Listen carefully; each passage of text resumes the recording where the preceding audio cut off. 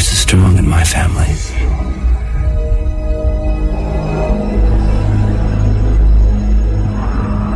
My father has it.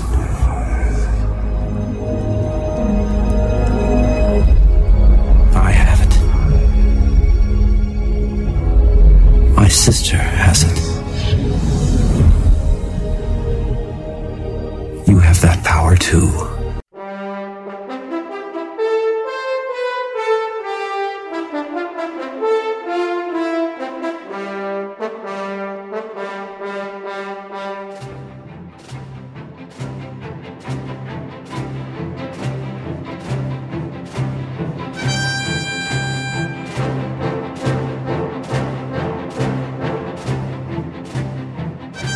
All right, folks, welcome to the Man Cave Movie Review, the podcast that reviews the good, the bad, and the ugly of movies from it.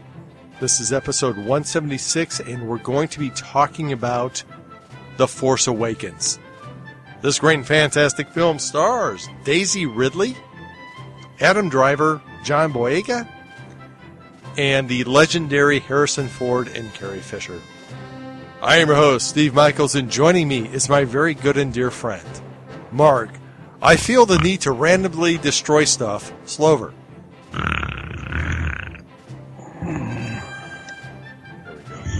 I'm sorry, Steve. I'm sorry. The Force hadn't awakened me yet.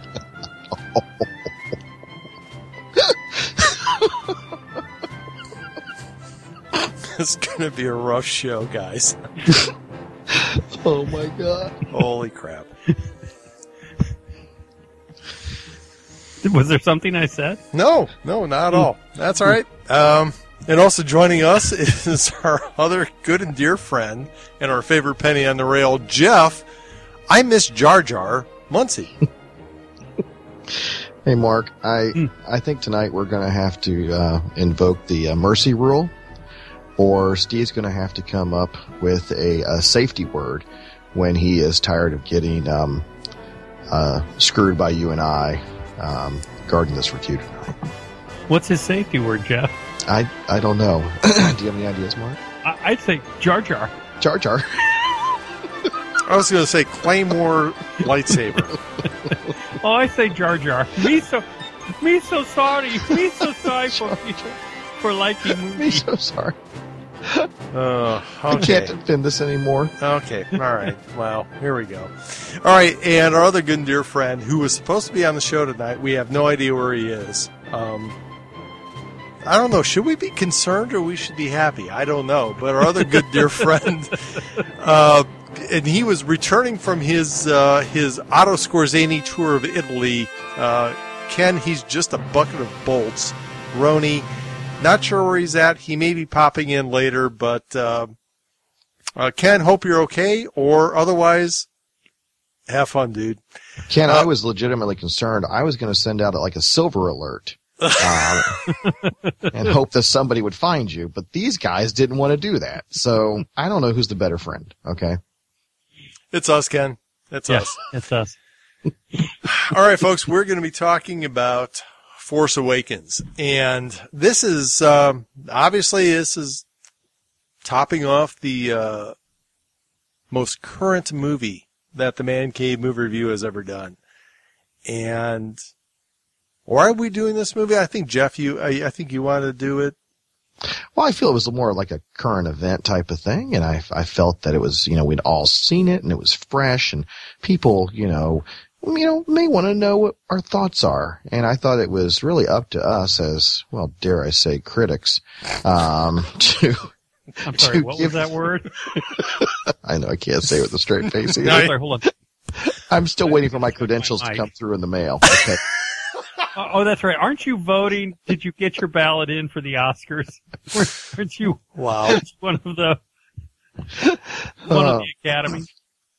Well, I you don't mean to brag. I don't mean to brag, but, let me just say, I'm waiting for it any day now. Yeah. I'll stop holding my breath at some point. I'll turn purple.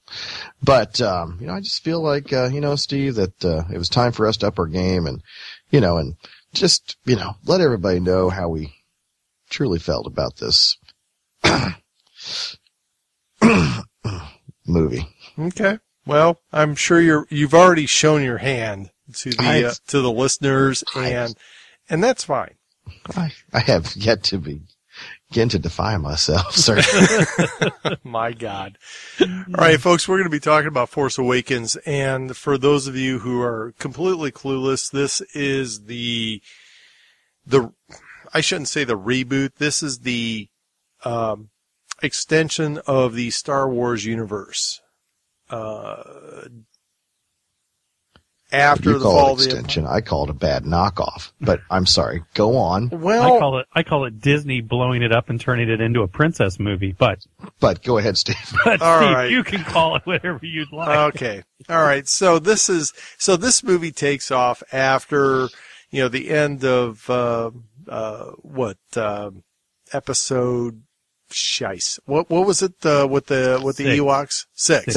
Okay. So this takes off. This is 30 years after the Empire is supposedly fallen, which we know it really didn't. It just kind of broke up, and now we've got this whole new empire coming back.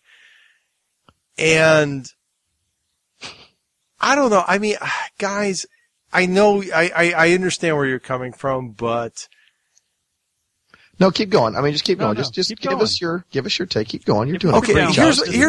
Here's my thing.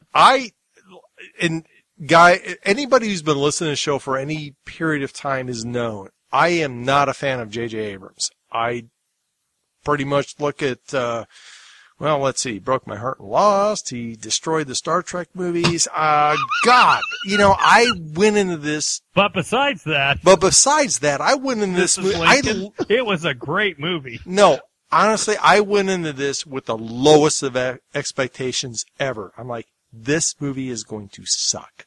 I know it's going to be bad.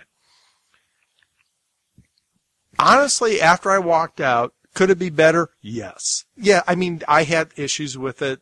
I have issues with any movie I've ever seen. I walked out of this really kind of pleasantly surprised. I'm like, oh, gosh, this is a lot better than I thought it was going to be. I thought it was actually is much better than I thought it was going to be.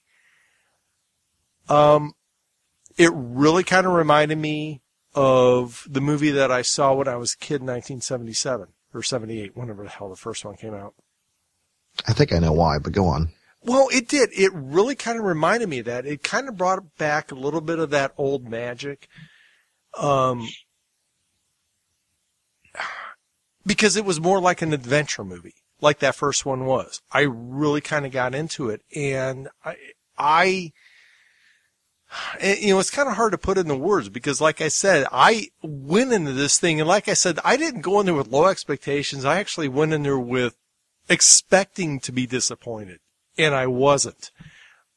And I think mainly because I thought the story was pretty good. I mean, it's hard to put into words. I really can't describe I shouldn't say how good this movie is. It's let's put it this way. I know you can't say that because it's not right, but I'm sorry. Keep going. Okay, here's the thing. All right, guys. Before we go any further, Sure. I think we need to let the listeners know if they have not seen this movie. Two things. One, if they have not seen this movie, we try to be pretty good with not spoiling it. However, this will be a spoiler fest tonight. I'm not. For us to have a conversation about this movie, we are going to have to talk about it. Yeah. And so if you haven't seen it, this is the opportunity to just shut it off, shut it down, because it will be spoiler fest. Second of all, if you truly love us, then just don't hate us after this review. And if you sort of like us, go ahead and turn this off, because after it's over, you may hate us. So, I think we're going to just be very candid about this. And I think I just want to say, all of us here are very open-minded to everyone else's views and opinions. And I have mine, and Mark has his, and Steve has his, of course. And Ken, I think, somewhere in there is going to lawyer this to death anyway. But I don't even know if he has an opinion. He will fall on either side. He was true neutral. Ken is Switzerland. He, damn right he is. Yeah, He is the Alps of Switzerland, the high guard there. But at this moment, I can't give any more disclaimers other than just keep those in mind. And if this is not the podcast you want to listen to, wait a couple of years and then come back to it. Well, and just to qualify what Jeff said, I know where Jeff and Mark are coming from because we've already discussed this, a long time ago offline. If you like the podcast, you could still come back because I did like the movie. So I'm going to be the lone defender. I am the Alamo of this podcast right now. This particular episode is me. So, and just like the Alamo, Mr. Bowie, you will find bayonet in your gut at some point here. Yeah. I'm a squealer. You are going to be squealing before this is over. All right. But anyway, Steve, you were in the throes of saying that it was a adventure movie. Yes. And you really enjoyed it. So keep going from there. Well, here's my thing. I thought this movie was really kind of a great callback to the original, Star Wars that we saw back when we were kids. It had that feel, it had that look. Yeah, they had, there were things that were different, but that I think was what really kind of appealed to me. Because like I said, I didn't know what I was getting into. And I remember sitting there in the theater and I went with Emily and Martin and my wife. And honestly, I didn't want to go see it because I'm like, it's going to suck. I know it's going to suck. And I'll tell you what, I sat down and, the entrance comes out and it's that boom. It's the classic Star Wars, John Williams, and it's like, I've already got that tingle because, oh my gosh, this is just like what it was when I was a kid, and then boom, you're back on the desert planet and it's like, ooh, this is kind of cool. It's reminding, and I think that's what this is, guys. I think it's trying to bring us back to this is where it started. And I know we talked about that a little bit before about, okay, is it just a reboot? But in a sense, it is. It is a reboot because it's all starting over again. I mean, yeah, the Empire's defeated, but now there's another quote unquote empire. And this is where it starts. So I don't look at it as a reboot. I just look at it as history repeating itself. The classic saying that, if you don't learn from history, you repeat it. Well, it's repeating itself again. So, I mean, I did like that aspect of it. Now, do I have issues with the movie? Of course I do. And and believe me, I will go off on a couple of issues, as we get into this conversation. But, I mean, I think overall, I liked it. It was not what I expected. And again, guys, correct me if I'm wrong, but I think I'm pretty well on record over the last several years that I was probably one of the most adamant. This movie's gonna suck. J.J. Abrams, oh my God, he's gonna. So, I mean, call me converted, born again, whatever the hell it is. Could have been better. Of course it could. Any movie can be better.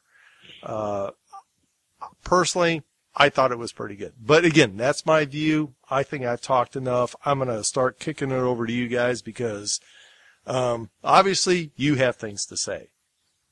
Kick it off, Jeff. All right, Jeff, go ahead. Right. Because I'm going to have a soundtrack overlay for you. I appreciate that.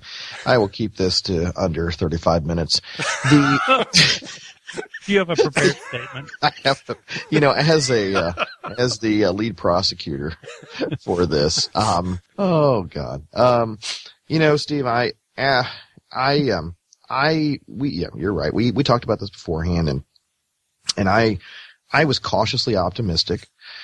And there was a moment, and I don't know, about halfway through the movie where I just realized that what I felt I was seeing going on, what had transpired, the events that had led up to what I was seeing, And what I came away with from the movie was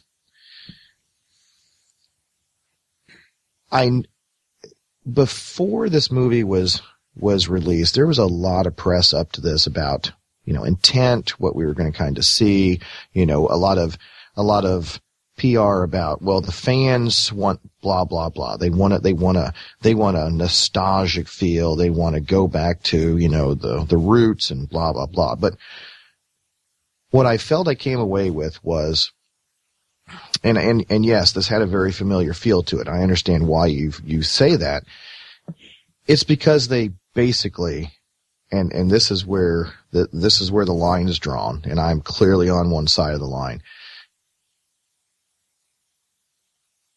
As an easy way out for the filmmakers, they copied the first movie. Because yes, they wanted something that was familiar. And the easiest thing to do was to take the core pieces of the original and let's see them again. And they put it together with a new facade.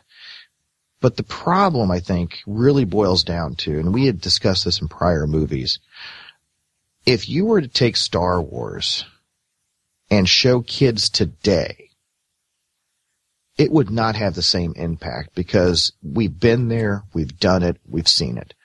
And this movie did really nothing to capture any imagination that the originals did in any way because they were new and fresh at that time. And they were hedging on nostalgia to really capture people. And after a certain point while watching this movie, I realized that all they're doing is they're rehashing it. They're taking lines, they're taking scenes. And I felt it was just a cheap copy, a cheap rendition of the original. And I became more frustrated as the movie went on by the things that I was seeing and the formula that was being created. And some of it had to do with what Disney said before the release, which was, hey, we heard what you said about the prequels. Too much CGI. Guess what? We're doing far less CGI in this movie. Oh, hey, we heard what you said. You wanted to have a familiar feel, so we're going to do that too. What ended up happening in their creation of this, and what they said was, in my opinion, not true. There is so much CGI in this movie, and it's not better. They did not take what was the criticisms of the original trilogy and make them better. I don't think the acting's good in this movie. And that was one of the criticisms in the original. I don't think it was good. I definitely, positively, beyond a shadow of a doubt, think the story is actually horrible. I feel that the original or the new the prequels actually had a better overarching story to it. And that's what I was mad about is this is what Disney wanted to present to us. They felt like we should accept this because they are doing it for the fans. And so we should take whatever they're going to give us, which is not true. We should not. We should look at this with critical eyes and say, you know what? What we have in front of us is the same problems that we had with the prequels. And all we're doing now is Disney has Disney-fied this. They've put a princess, an orphan princess as the lead, and the heroine. And believe me, I have no problem with heroines. One of the reasons I actually liked the new Mad Max movie. You know what? Not a big Charlize Theron fan, but you know what? I was fine with the heroine in the movie. I actually liked the portrayal. I don't have any problem with heroines. What I have a problem with is Disney decided they were going to put their little damn princess in it. And Disney has a history of putting orphan princes in the lead of all their shows. And by God, if they didn't do that. CGI was terrible. The action scenes, terrible. I mean, I would much rather watch the old attack on the Death Star as opposed to the new attack on the Death Star. It was done much better in the original. It was done much better even in the modifications that George Lucas did. And I felt that everything we did was so Disney could get a product out as quick as they could to the fans and capitalize on the $4 billion investment they made. And I felt they did a poor job. I felt it was rushed into production. I felt that they said, we're going to give the fans this and they're going to love it, and they should. And in my opinion, it fails. And I'll get into more specific details later on why I think it fails in the end. But that's my opening. Mark? Well, I don't know how I follow that. I will say that I took my children, they're both teenagers, to this movie, and I really, like you, Steve, I was really hopeful. I wanted, because my son and daughter were roughly my age when I saw Star Wars, and my dad hauled me to the first Star Wars grudgingly because he didn't know what we were getting into. So they were excited, I was excited, we all plopped down.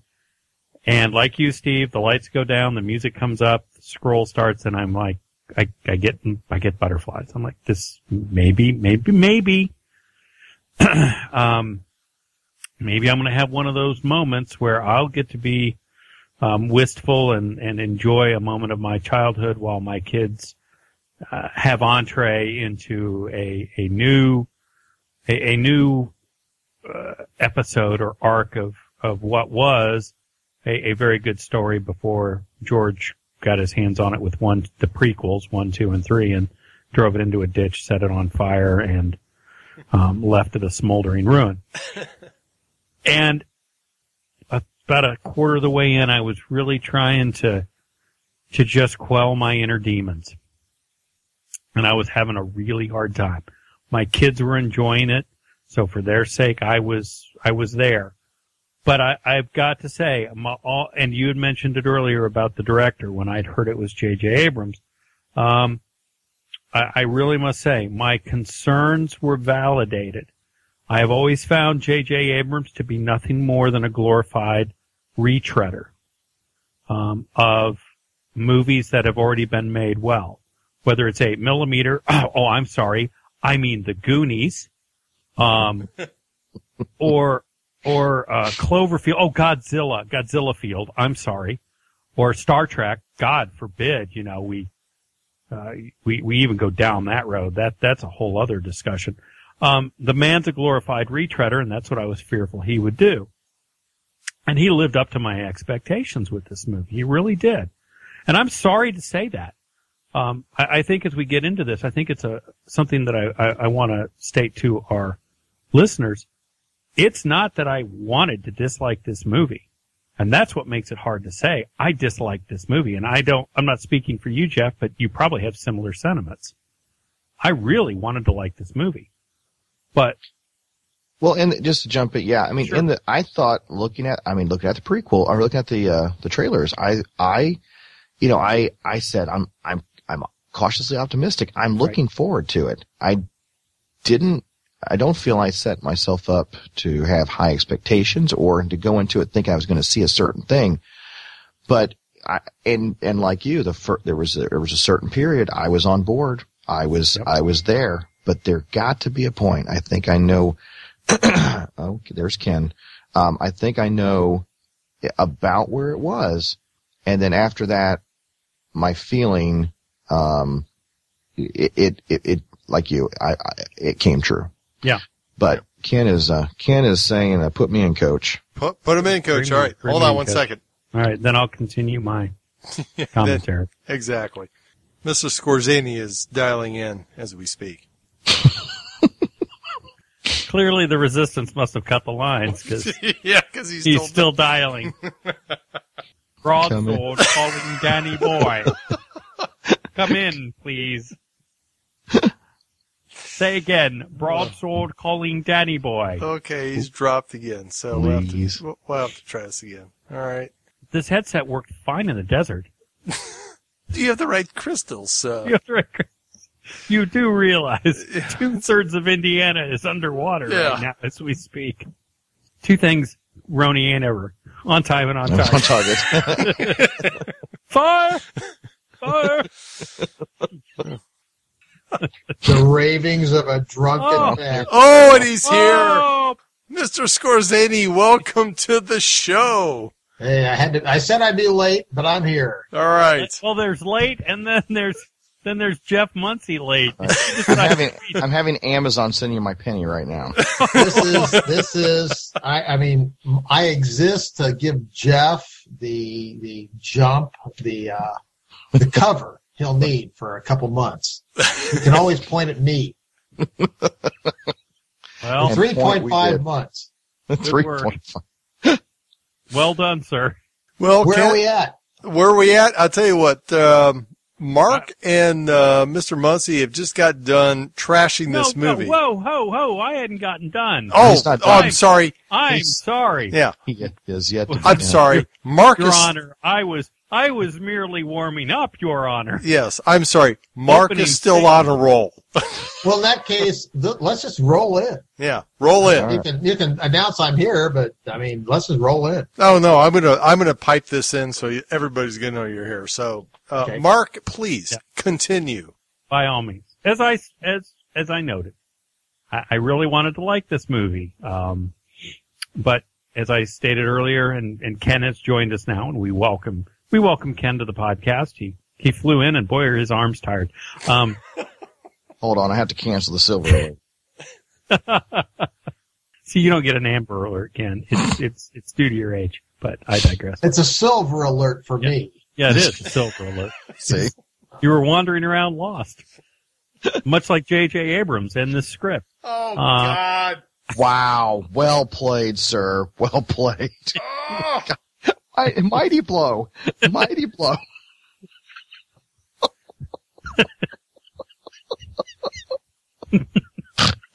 God. It was. I apologize. Anyway, as I noted, J.J. Abrams is a noted retreader, and that's what really concerned me, and we've all kind of agreed to that. This movie is very derivative, and I know I've heard people, and I understand that point of view, but I respectfully disagree, Steve, and I think you mentioned it. We had to take a step back to re-engage everybody. Well, pardon my language, and you can bleep this out. Where the f*** has everybody been for the last 30 years? I mean, Star Wars is a cultural icon. If you need us to step back, you clearly have been living in the Amazon, because it's pretty well known throughout the world, so I don't buy that. What I do buy is lazy script writing. J.J. Abrams is a mediocre director who's overhyped, and a story that is, as Jeff noted, very derivative and very disappointing, and we've seen it all. And if this movie had come out today as it did, and not had the franchise tag behind it, it would have largely been forgotten as just a knockoff movie. There's really no compelling plot. It's a gigantic, where in the world is Carmen Sandiego? I mean, Luke Skywalker. I'm sorry. We have that MacGuffin. You have a antagonist who is thoroughly forgettable and is as emo as they come. So much so that I was looking forward to hoping Dark Helmet would arrive. Because he's a more fully developed character and a more interesting antagonist. And that says something when a knockoff movie about Star Wars has a more compelling bad guy. And I thoroughly dislike this character type that is horribly written in bad science fiction books and movies. I cannot stand the character of Rey because she's a quintessential Mary Sue. She can do anything and everything better than anybody else can. It is awful. And I was deeply disappointed. And in some respects, what I felt like when I walked out of that movie was that basically J.J. Abrams, went into this knowing full well what he was doing. And he knew that the audience would in some way, shape, or form, by and large, accept it, because the last three had been utter shite. So basically, he put sprinkles on the shite sandwich, and people were more than happy to eat it. And I hate to say that, and I know I may get pushback from our listeners, but it was very derivative. We've seen all of this in the Star Wars movies. And it was done, frankly, much, much better. And yes, I was glad to see Han Solo, Chewbacca, Leia Organa. Unfortunately, they were wasted. And, boy, I really want to be Mark Hamill. That was a lot of hard work. That whole minute of screen time. It was forgettable. The last thing I'll say is the only character who is of any interest disappears for almost half of the movie, and that's the X-Wing pilot, Poe Dameron. Yeah. It's a disappointment, and it really does bother me to say that. So I'll stop there and let Ken jump in. All right, Ken, jump in because. Has Steve given his piece yet? I've given my piece. I am the Alamo. I'm David Bowie over here, waiting to be skewered.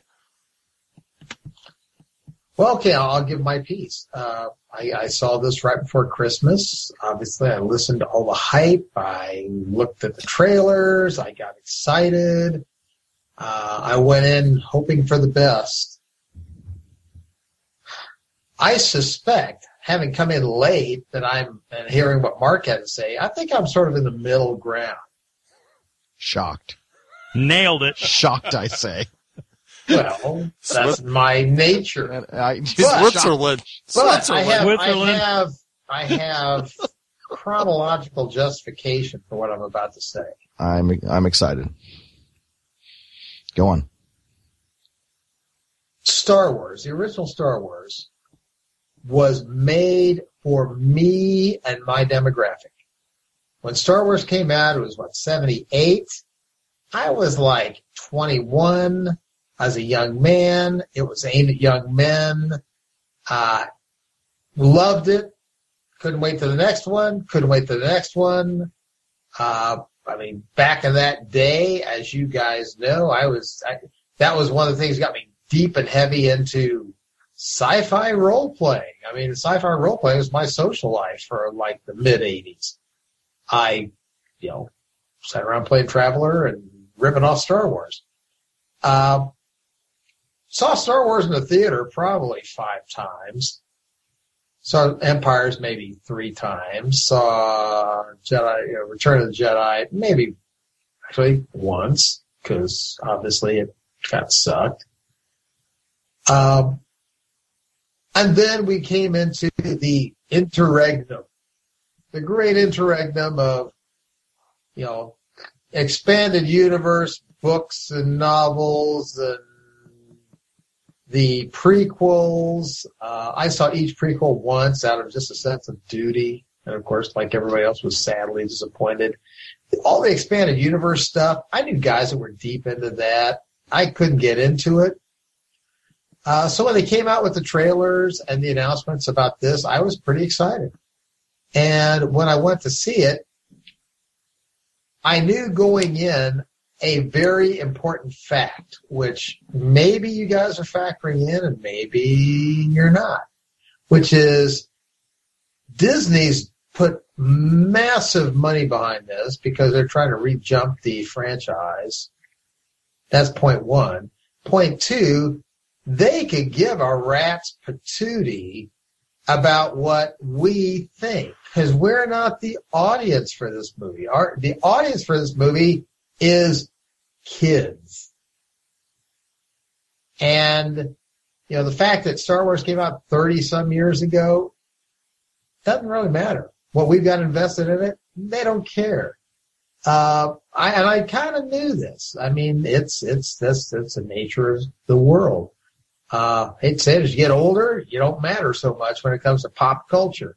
So they wanted to appeal to the younger audience, the audience that wasn't around in 1978 or 1982 or whatever. And I think this movie did what they wanted it to do. They re-engaged that group. I know that, my sister's stepkids loved it. I think they've seen it 3 times already. They've seen it in 3D. They've seen it in IMAX.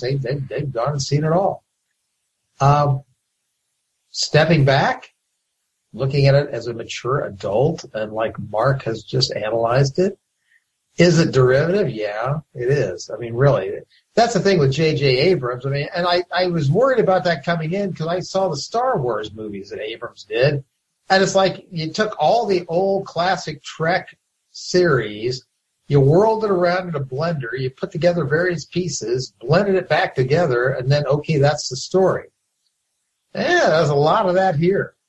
Very derivative, very based on what actually happened before. Again, they said right up front it's going to echo or mirror what the original Star Wars was.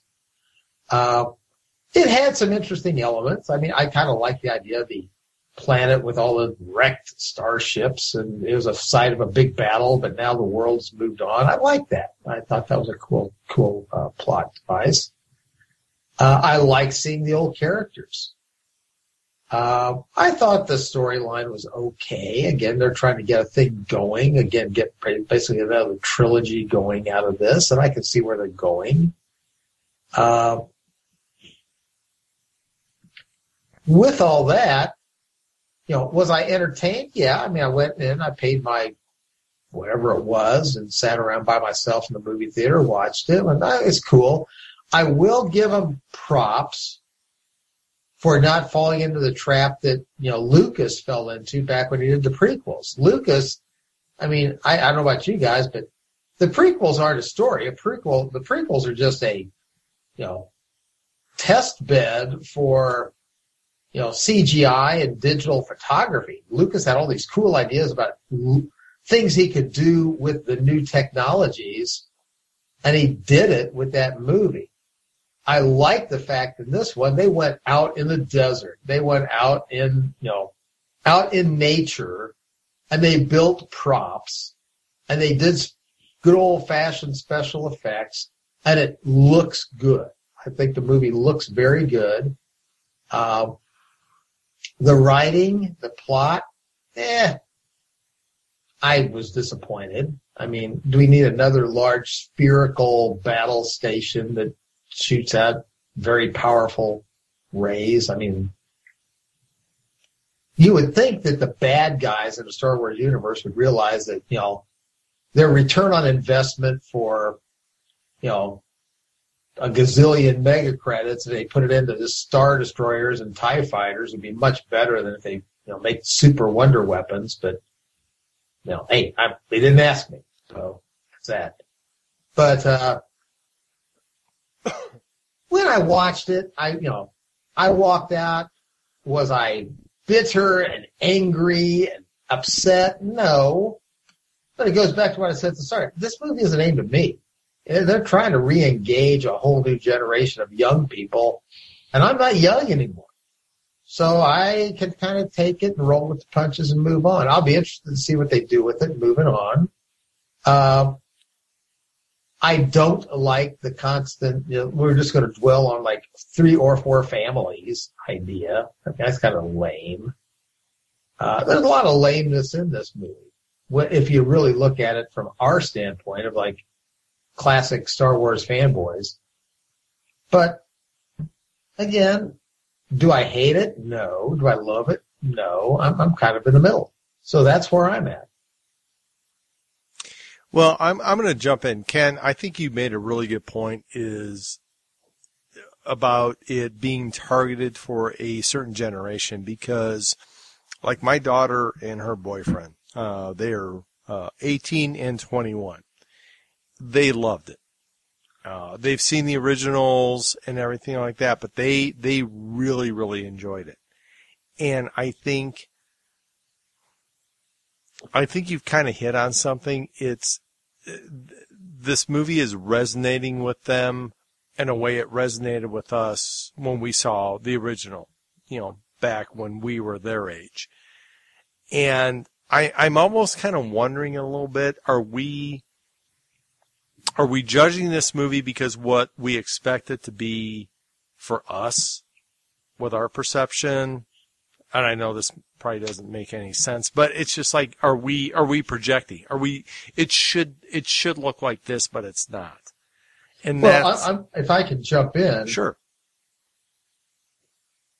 this, what you're just saying is yes.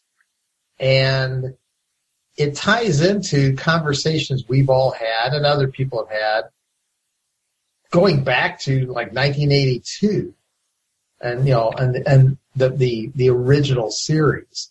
Again, Star Wars was great. Empire's awesome.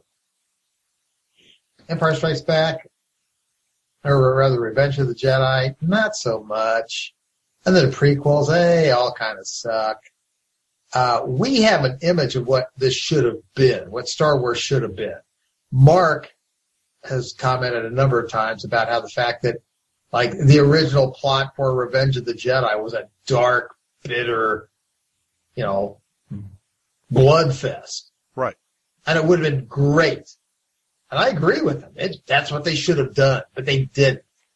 Again, the guys making the Star Wars franchise, they don't really get, like, say, I will say rat's patootie.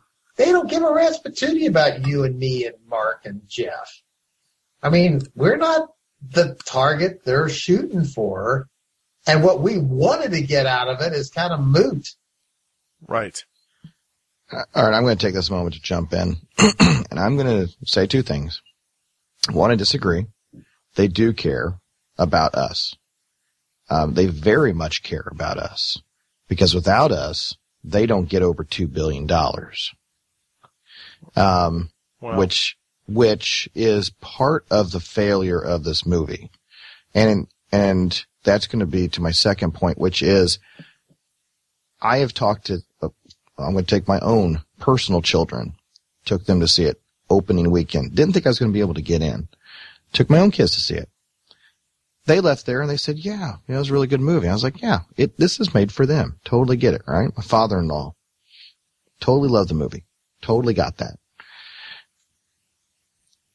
A week or so later, I said, after I left there, I wasn't impressed. But I thought, I need to go back and see it again. I've got to watch this a second time. I'm willing to go back. I watched it the first time in a deep box situation. I didn't, in 3D. No, I'm sorry. It was not with 3D. I wanted to go back and see it in 3D. So I asked the boys, I said, hey, you guys want to go back and see Star Wars? Their response was no. There was other things they wanted to go see instead.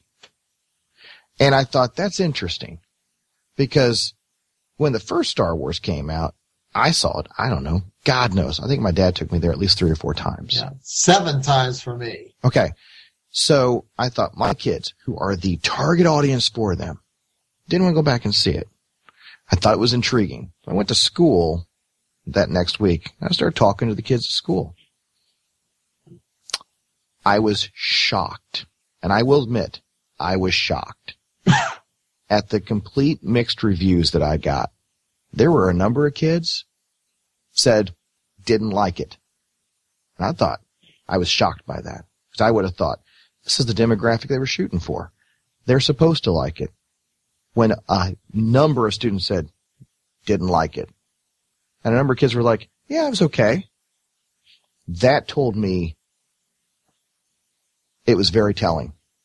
And I thought, yeah, there's a lot of people that like this movie. A lot of adults that like this movie. A lot of kids that like this movie. But here's the thing. There was a lot of kids that didn't like this movie. They were not moved by it. They'd seen it before. They didn't think it was a great story. They were sure there were some things that they did like. They were shocked by, death scenes and things.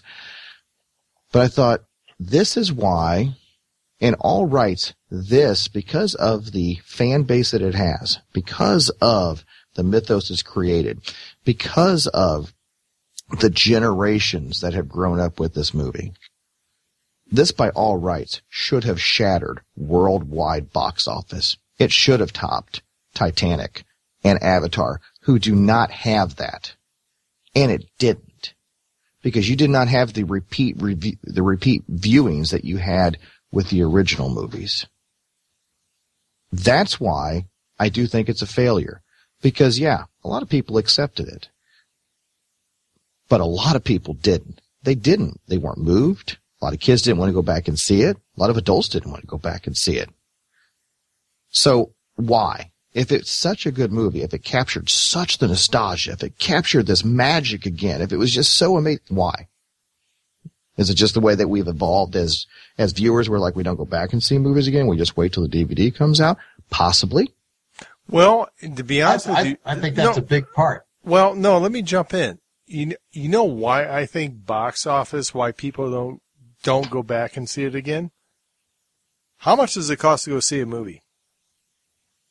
It's $8 to $10. Yeah, you're dropping some serious coin now to go see a movie. And now to go see a movie, it's like, shit, that'll be out in 6 months on iTunes or Amazon. You can rent it. Yeah. Or Redbox. Excuse me, the repeat going back to the shows, people don't do it. It's too expensive. It could be. Well, I think but that's a lot of big people part still, of it. but it's not too much different than, I don't know. A lot of us went back and saw, Lord of the Rings. There's still a lot of that. Yeah, you got to remember, I'll tell you right now, when we went and saw this, it was 4 of us, tickets. Again, it wasn't matinee. I don't even know if they do matinee anymore, but, They do, yeah. But it's before noon. Well, we were afternoon, and just 4 of us with a thing of popcorn and a Coke that we shared upon us. That was $100. I was going to say $1 million. Yeah, it was $100. Am I going to go see it again with 4 people? No. If you're going to talk about the reviews, I don't want to drop that kind of money to go see it again when it's going to be but out. It's interesting, Steve. I'll digress. There was a science fiction movie I saw twice, and I was happy to drop the coin both times. And I took family members both times.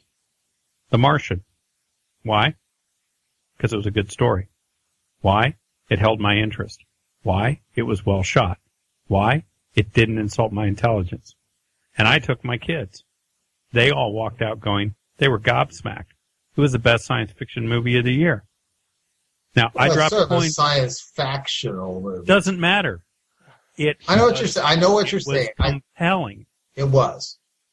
But I'm saying it held my attention. I understand. The problem with this movie is, if you've been raised in the Star Wars universe, and let's take that argument about your kids and my kids, essentially they've been, even if they tangentially, like my daughter, have not been steeped in it like my son has. Yes, they may have enjoyed it. They may have thought this was really cool, but you know what? It was not groundbreaking. So they enjoyed it, but they didn't make the leap to the next step, which was, I want to go find the things I missed. Yes, there's a cost factor. I will not disagree with you on that. But if it's compelling, and if there are things in there that drew you in and you wanted to know more, there was no mystery. There were no characters that were compelling. They were all derivative archetypes. That is also, I will argue, a factor that plays into why this movie does not have, it's done well in the box office, don't get me wrong, but it does not have the pull that the first and the second movies had, because it did not build on the mythos. All it did was rebuild the mythos. And in many ways it did it worse. Yeah, I completely disagree there, because in what way? I'm curious, in what way? Okay. How did it do worse? How did it regress than progress? Because in my view, it regressed instead of progressed. Well, my thing would be is, and again, I am counting on the sequels or to tell the story, but why does Rey have the ability she does? I mean, they really don't talk about it in the movie. She just knows how to do stuff. I'm expecting them to explain that later. But the same thing was true with Luke Skywalker, except with Luke Skywalker, he was a flawed character. She's a Mary Sue. So all right. And that's where they lost me on her.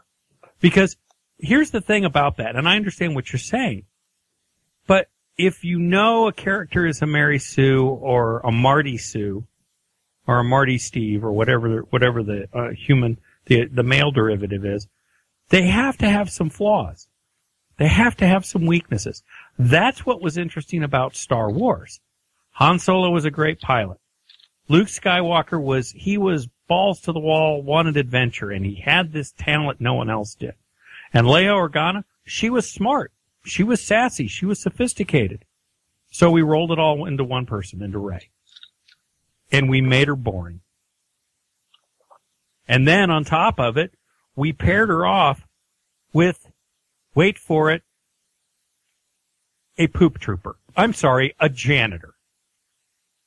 We took this character, Finn, and all we did was we heaped scorn on this guy.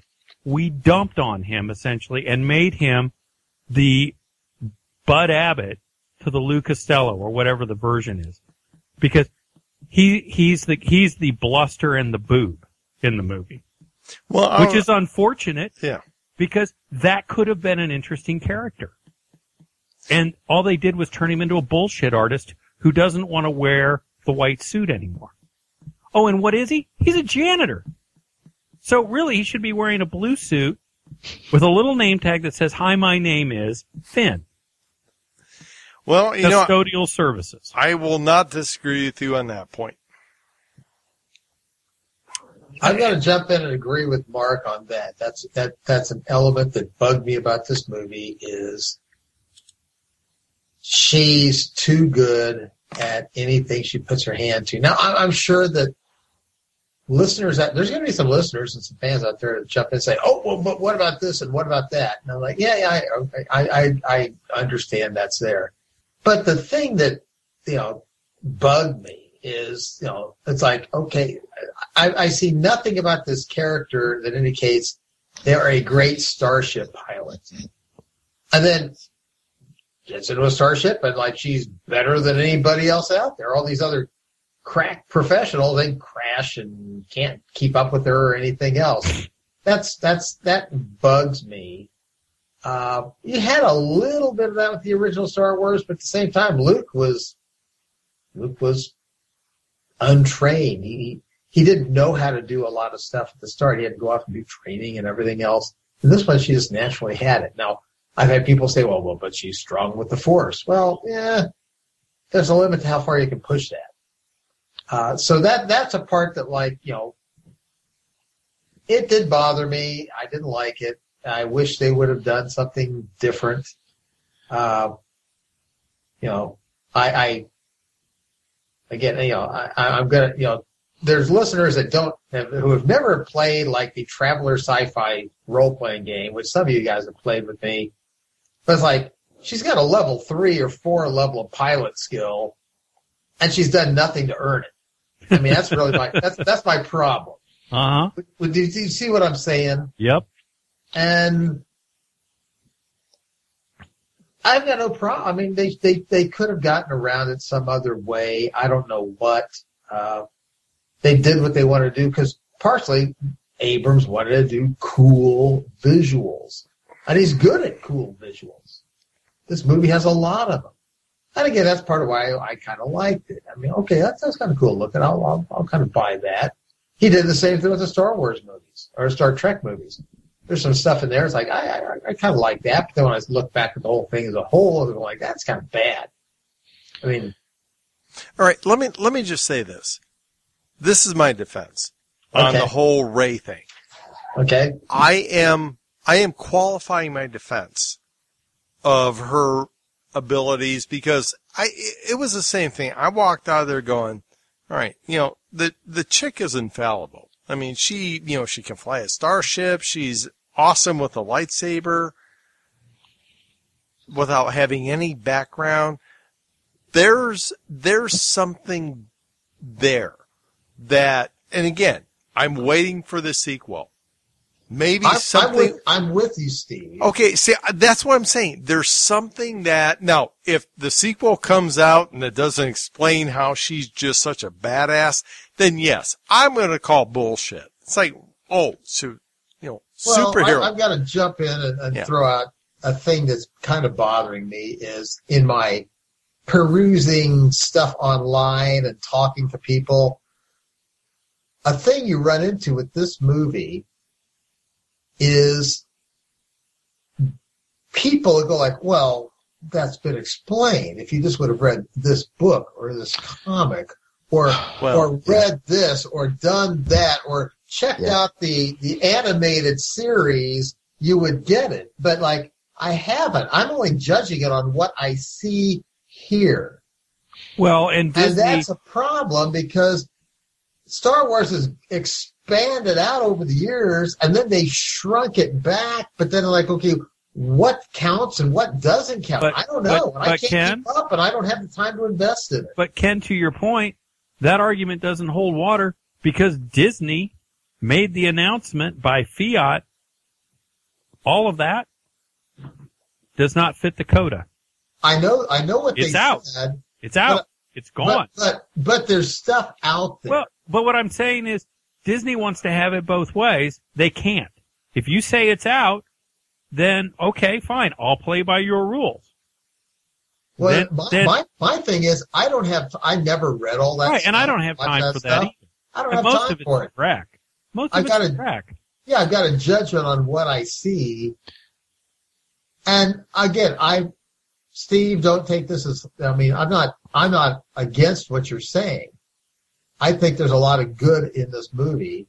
I don't think I'm quite as negative as Mark and Jeff, but there's problems with it. But let's wait and see. It says, if this is a trilogy, let's see the trilogy. Well, it was sort of my perception or feelings with the prequels. When the first one came out, I was the one that was saying, let's just wait and see how this plays out. And I still contend I would be happy to debate the prequels at some point. Because the same criticisms that were lodged in the prequels, they're here too. There's the criticism about the acting, about the story, about this, about the strings that are left untied. And you're right. Time will tell if they come back and touch on this. I think that we have kind of hashed this point. I think we've established our positions on that. And I don't feel that we can let a creative team off and say, look, this stuff is out here. You have to go find it and read it to understand it. I don't think we can do that with a standalone movie and stuff that was kind of thrown out before this, to explain some things. I think that's just bad storytelling. Now, I'd like to jump and I want to see what you guys think about the other main issue I have with this movie is the forced happenstance and bizarre coincidences that happen throughout this movie that make events tie together. And things that I'm going to throw out here are Rey jumping into a derelict star freighter that's been scavenged and abandoned for years to fire it up and to, take off being chased by TIE fighters. I'm not going to debate the whole how she can possibly do this and fly through a, wrecked Star Destroyer. But she suddenly finds herself in space, and suddenly, miraculously, at that same moment in time, as she's debating, I gotta go back down because I can't really be up here because I'm waiting for somebody to come back. Well, by God, if Han Solo isn't there, just kind of happen upon the scene in this giant Star Wars galaxy and just happens upon her. I just find that coincidence I understand we've got to progress the story. I understand we've got to, introduce people, but you have that.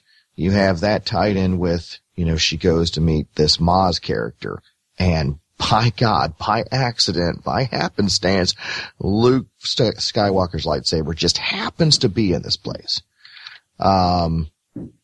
It's this ridiculous chain of events that is spurred on throughout the movie by forcing us to have these things introduced at these times just by coincidence. And I feel like I'm missing another one or two. But and I know we've got to progress the story, but I just feel the original did much better. I feel the reason that Obi-Wan and Luke and Han, got together, ended up meeting Princess Leia because they were trying to reach Alderaan, ended up meeting this, this small moon, they get together, the chain of events makes sense to me. But then in this movie, it's like everything is forced upon us in order to tell the story. Okay. And it kind of goes back to, I feel that they rushed this into production, that somebody sat down at dinner with a beer and a table napkin and sketched this out real quick and said, I think we can make this work. Really? Not really putting any thought into it. Okay. Let me jump in there. Jump. So when Luke Skywalker got his ass handed to him by a sand person, and then all of a sudden Obi-Wan just showed up. You're cool with that? I'm cool with that. You know why? Okay. Why? I don't know. Because he's Obi-Wan Kenobi. Go on. Oh, okay. Right. So. Well, also, all right. It's the episode 1, version 1, take 1. You had nothing to judge it against. Right. How do I know Obi-Wan is so like in other words, it's the Deus Machina of all movies. Well, it is, something happens to completely change. Yeah, this happens in all movies, guys. Yes, Come on. but there is a way to do it that is not so overtly, grotesquely forced. And that jump was, oh shit, we've got to introduce Han Solo. It was a bad edit. Period, all stop. That's just, and that's how I view it. It was a bad edit. They didn't know how to get him there, and it's like X-Files and Battlestar. They write themselves into a corner, and they go, shit, we got to figure this out. Okay, let's just do it this way. Because they're jammed up. And that's easy to do. But it got Han Solo in. But it got him in such a way that you go, buh? I mean, and again, this is kind of like arguing angels on the head of a pin, but you do sit there at some point and you start looking at, this isn't the only one. There are a number of these that go on where you start to go, really? Are just throwing this out there. Are we really reading too much into this? It is a sci-fi movie. Well, when a sci-fi movie decides to has entered into becomes part of pop culture and a cultural icon and becomes an undercurrent of the culture, then I think it takes on a different role. All right, but the thing of it is that let's get down to brass tacks. Let's actually get down to brass tacks on this thing. Of all the Star Wars movies, how many of them were good? 2. And how many Star Wars movies out there are there? Well, that's not exactly a defense of this movie, then, is it? Well, no, I'm just saying there's 2, and actually, the only really good one, I'll just throw it out there, is Empire, because if you go back as us as adults and watch the first Star Wars, outside of the special effects, that movie's pretty bad. Well, but you know what? We've debated this before. That was also 1976, 77. I know. So there are things that we've all accepted that this was something there's no model for it. There's no model for Star Wars. It's unprecedented. Okay, so this would be my question. What were you expecting? Originality. Here's why.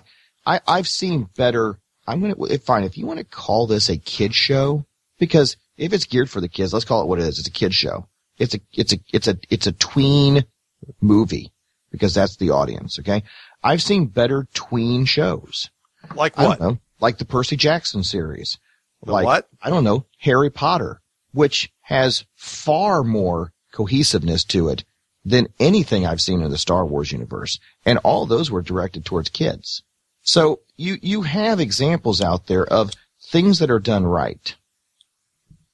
And then you have this, which, let's just say it, there was open resources. You know what? You could have put together any team to come up with this stuff. Well, and guys, you could have made that. Here's the thing. Let's all just get right down to it. People would have said, well, okay, they went and did it, but if you're going to do it, that's the best source material to do it.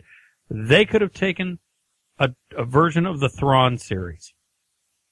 And at least it would have acknowledged Timothy Zahn's thoughtfulness and consideration of how to advance the story post-Star Wars, Fall of Empire, and it would have been much more entertaining with a much more interesting antagonist. You could have taken that series and tweaked it. Well, what went wrong right off the bat was as soon as Disney got a hold of this, as soon as they did, they basically came out and said, everything else is trash. Everything after Returns is trash. They didn't even take time to consider it. They just said, nope, it's ours. It's ours, and we're going to do whatever the hell we want to, which they can. Well, they totally can. But, Mark, here's the thing. They can do whatever the hell they want with it. Right. All right? That doesn't make it good quality movies. No, what it is it's a Disney princess movie. I said that in the beginning. It is a Disney princess movie. However, I'm thinking that now that we're in 2016, we're nearly 40 years after Star Wars. I would think that by now we could do some sort of honest service to the story, because it is about story. If it's not about story, then you got to say it's about special effects and I don't know what else. So if it's not about the story, then if you're just telling me I'm just looking for eye candy, well, then I can just stop watching this stuff. Because it is about the story. Star Wars is about story. Now, again, George Lucas is not a good story writer, but this could have been and should have been, and they had every bit of resources. I mean, hell, they had Larry Kasdan, who is a good story writer. But then along comes J.J. Abrams to get his little fingers into it. And that's the problem I have, is the story doesn't flow well. It's not a good story. And I keep refusing to accept the fact that you can, the only way that the good guys can win is because you have an inept bad guy. And let's just say it, the Empire, whatever the hell they are now, the First Order, was good enough to come up with this super weapon that can suck the sun dry, but they can't put somebody at the back end of the entrance of this place to guard it. Really? This is what you expect me to understand, that, oh, that's how the good guys are going to get in. Because you're saying, well, there's no other way they could get in if nobody's there. They can't find a way in. They can't secretly get in. They're not smart enough to do anything else besides go through an unguarded door. I mean, it's just this, they expect us to accept this bad story. Let's put it this way. We are so far apart that... Okay, all right, we could continue on this vein. Well, yeah. I think we've all, let me finish. I think we've all staked out our position. Yes. And that's fine. So I think we need to move on. Let's talk about actors. Let's talk about favorite scenes, because this is a circular argument. We've all established kind of where we are. So let's move on. Yeah, I'm pretty sure we got some listeners that really like this movie, right. some that really hate it, and some that are sort of in the middle. There are some actors there's one or two actors I liked in this movie. There are people that are forgettable. So I think we pounded sand on the big topics as far as we're going to go. We made glass. Well, okay, we made the rubble bounce. So let's ask this. Let's put this question out there. What was your favorite part or favorite scene in this movie? Ken? Me? Yeah. You get here late, that's what happens. I'm going to say I like the early scenes of Rey scavenging and muffling around on Jakku, Careful setting herself up as the character. I really like the idea that, okay, this is a place where there's this massive battle. There's all this debris and wreckage, and then the world moved on. And so it's the, ass end of nowhere, and people are just trying to make a living scavenging stuff. I thought that was an interesting concept. And it was a great callback to the original series, because you got to see, there's a Star Destroyer. There's an AT-AT. So I thought that was interesting. At the same time, it was very derivative. It could have been a swamp planet or a rock planet, or it didn't have to be a desert sand planet, but it was. But I like those things. I'll just say it was the star of the movie. It was fresh.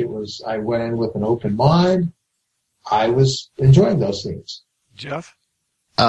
Also, the beginning of the movie, that point there, I did like that scene. I did like Kylo Ren.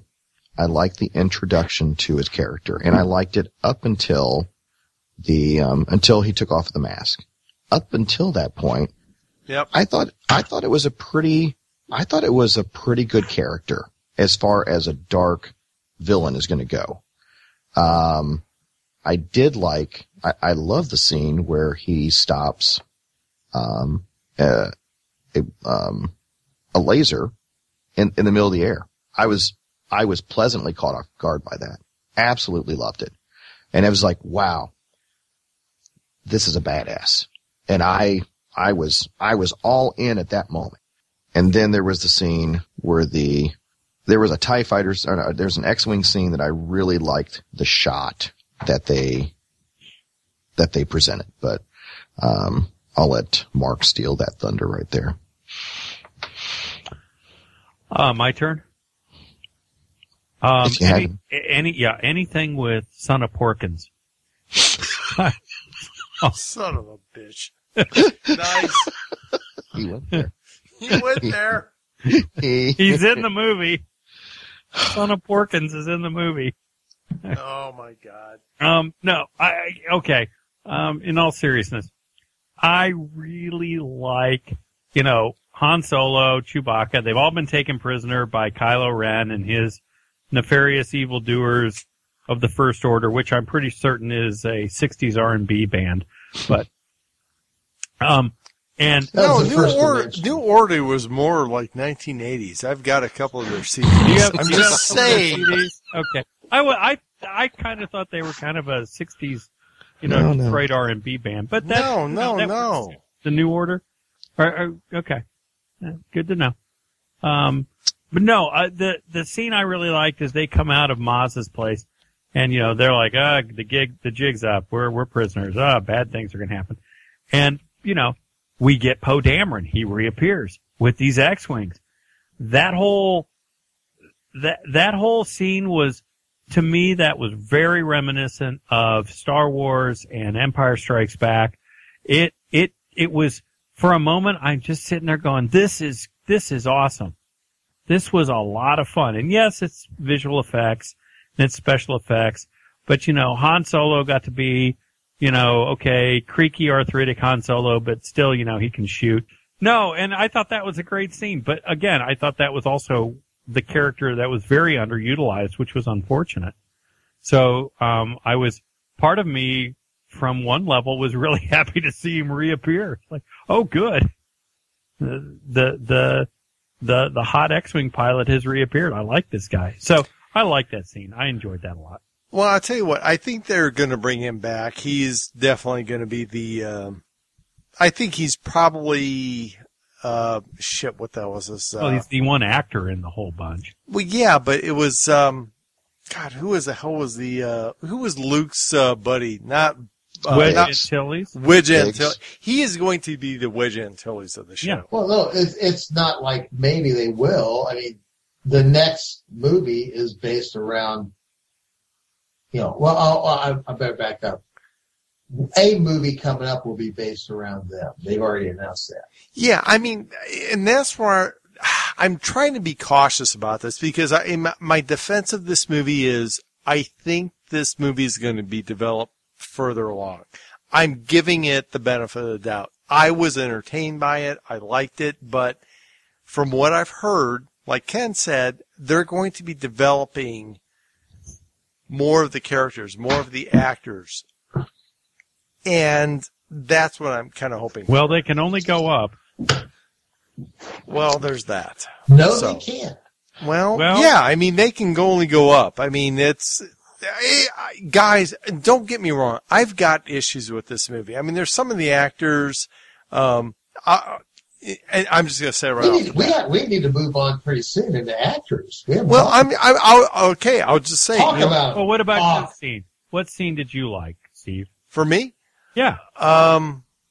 Well, shit, it's only It's not a trick question. It's been 3 months since I've seen the movie, so I would have to say I like the desert scene with Ken. Like Ken said, it's that whole, it was very nostalgic. It was the whole idea of, her on the desert planet. Living on her wits. I like the part where, I'll tell you what, the one that got me was when she hears this like noise, she comes over the ridge line and there's this dude on some tauntaun desert thing, and she's like, let the droid go. And I don't know. It was because you got the idea she was a little bit of a badass. Well, she's a Mary Sue. Whatever. I mean, okay. Ken,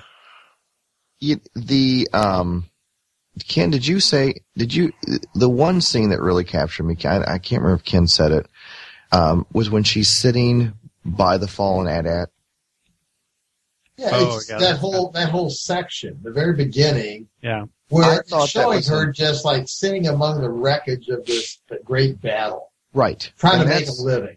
I really liked that touch because it was like, God, I want to know more. I want to know more about what happened here. Because there was more than just a Star Destroyer crashing.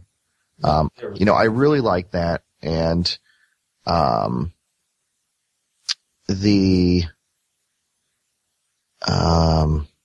what did you guys think about the whole introduction with Han Solo and then the kind of, the surprise on the ship? What did you guys think about all that? What, you mean the big aliens? Well, I mean, just kind of that sequence there. I like the beginning of it.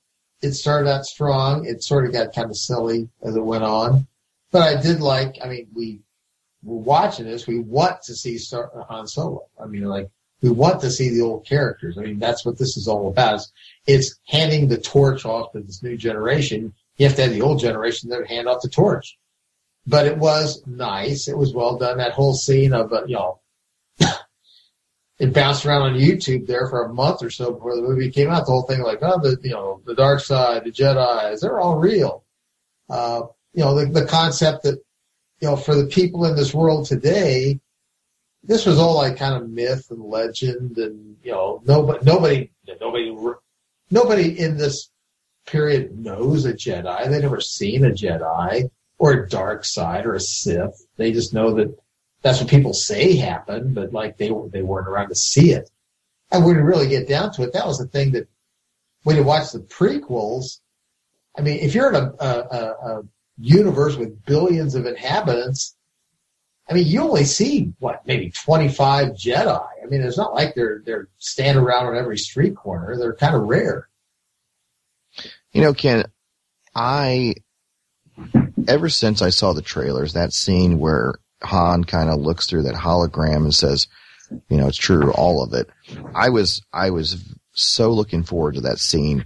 I think it's a very powerful scene because there is that nostalgia feel because it takes you right back to that scene on the Millennium Falcon where he's dismissive about the Force.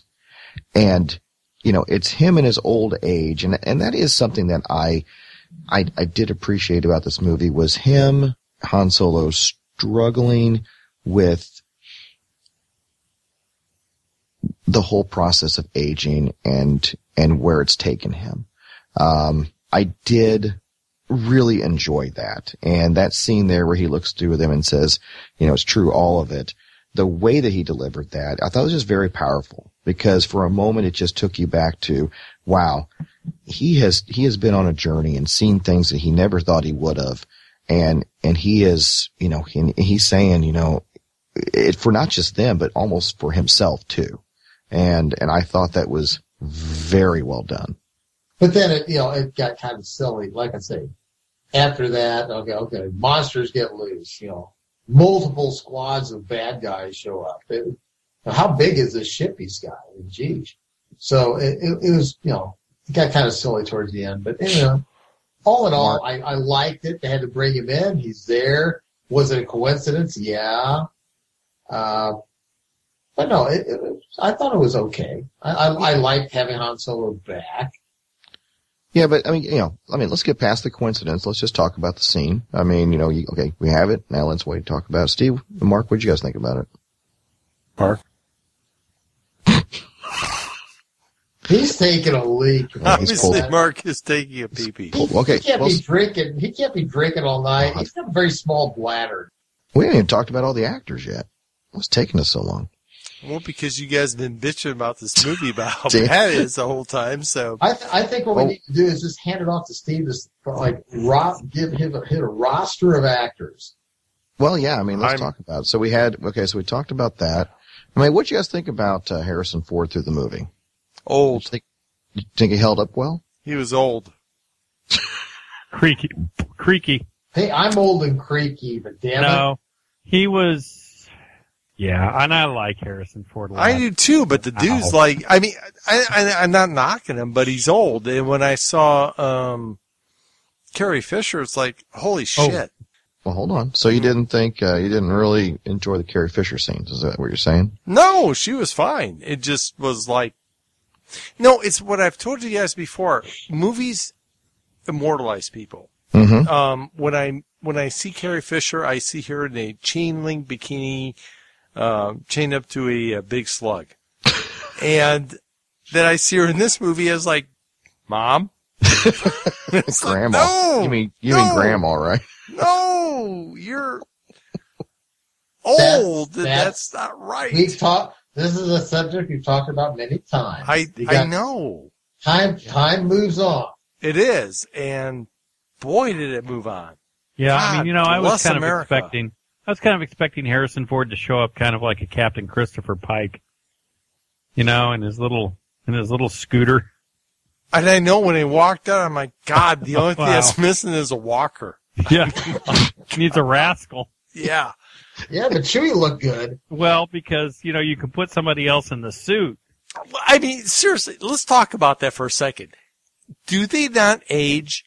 Is there no gray hair on Wookiees? No, Wookiees age slow. They have a very low metabolism. And that's the one brown thing. hair. They look great. They just keep brown. That's the one thing I enjoy about the Star Wars universe. It's like a lot of different, whether you're talking about fantasy, there's the different age that you have for, different races.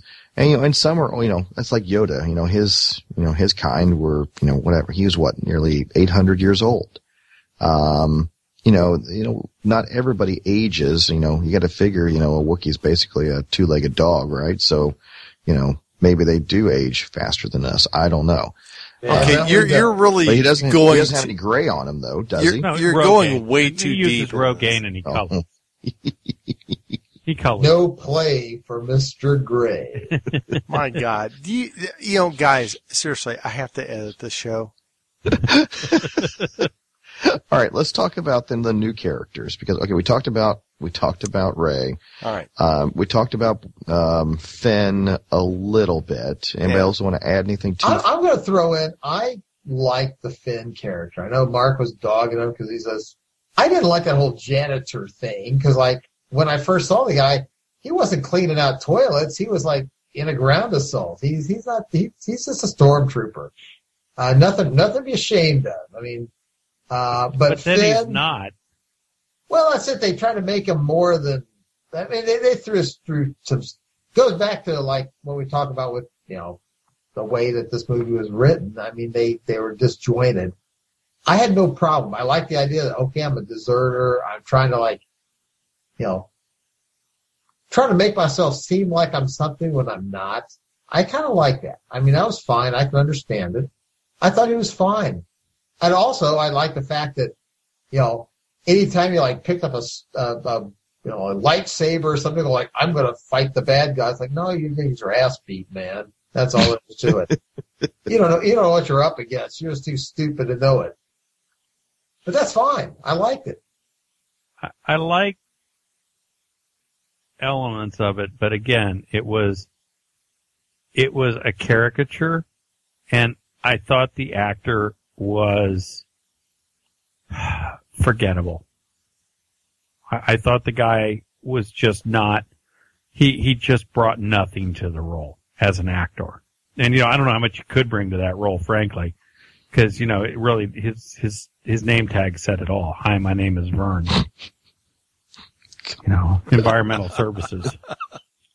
KHX 1138. Oh, my God. Dear Lord. I'm sorry. No, I've been a bad boy. Actually, that's pretty awesome. Penalty box with you. I do have to put in a negative for, I forget her name, but she played Captain Phasma. Oh, God. In the build up to this, it's like, oh, this is a badass character. It's like, she folded like a cheap suit. Into the garbage chute for you, babe. No, I just got the feeling that at some points they were wanting to try to create some sort of Boba Fett effect, where it was like, we're going to create this mysterious character that never says anything or does anything and then disappears.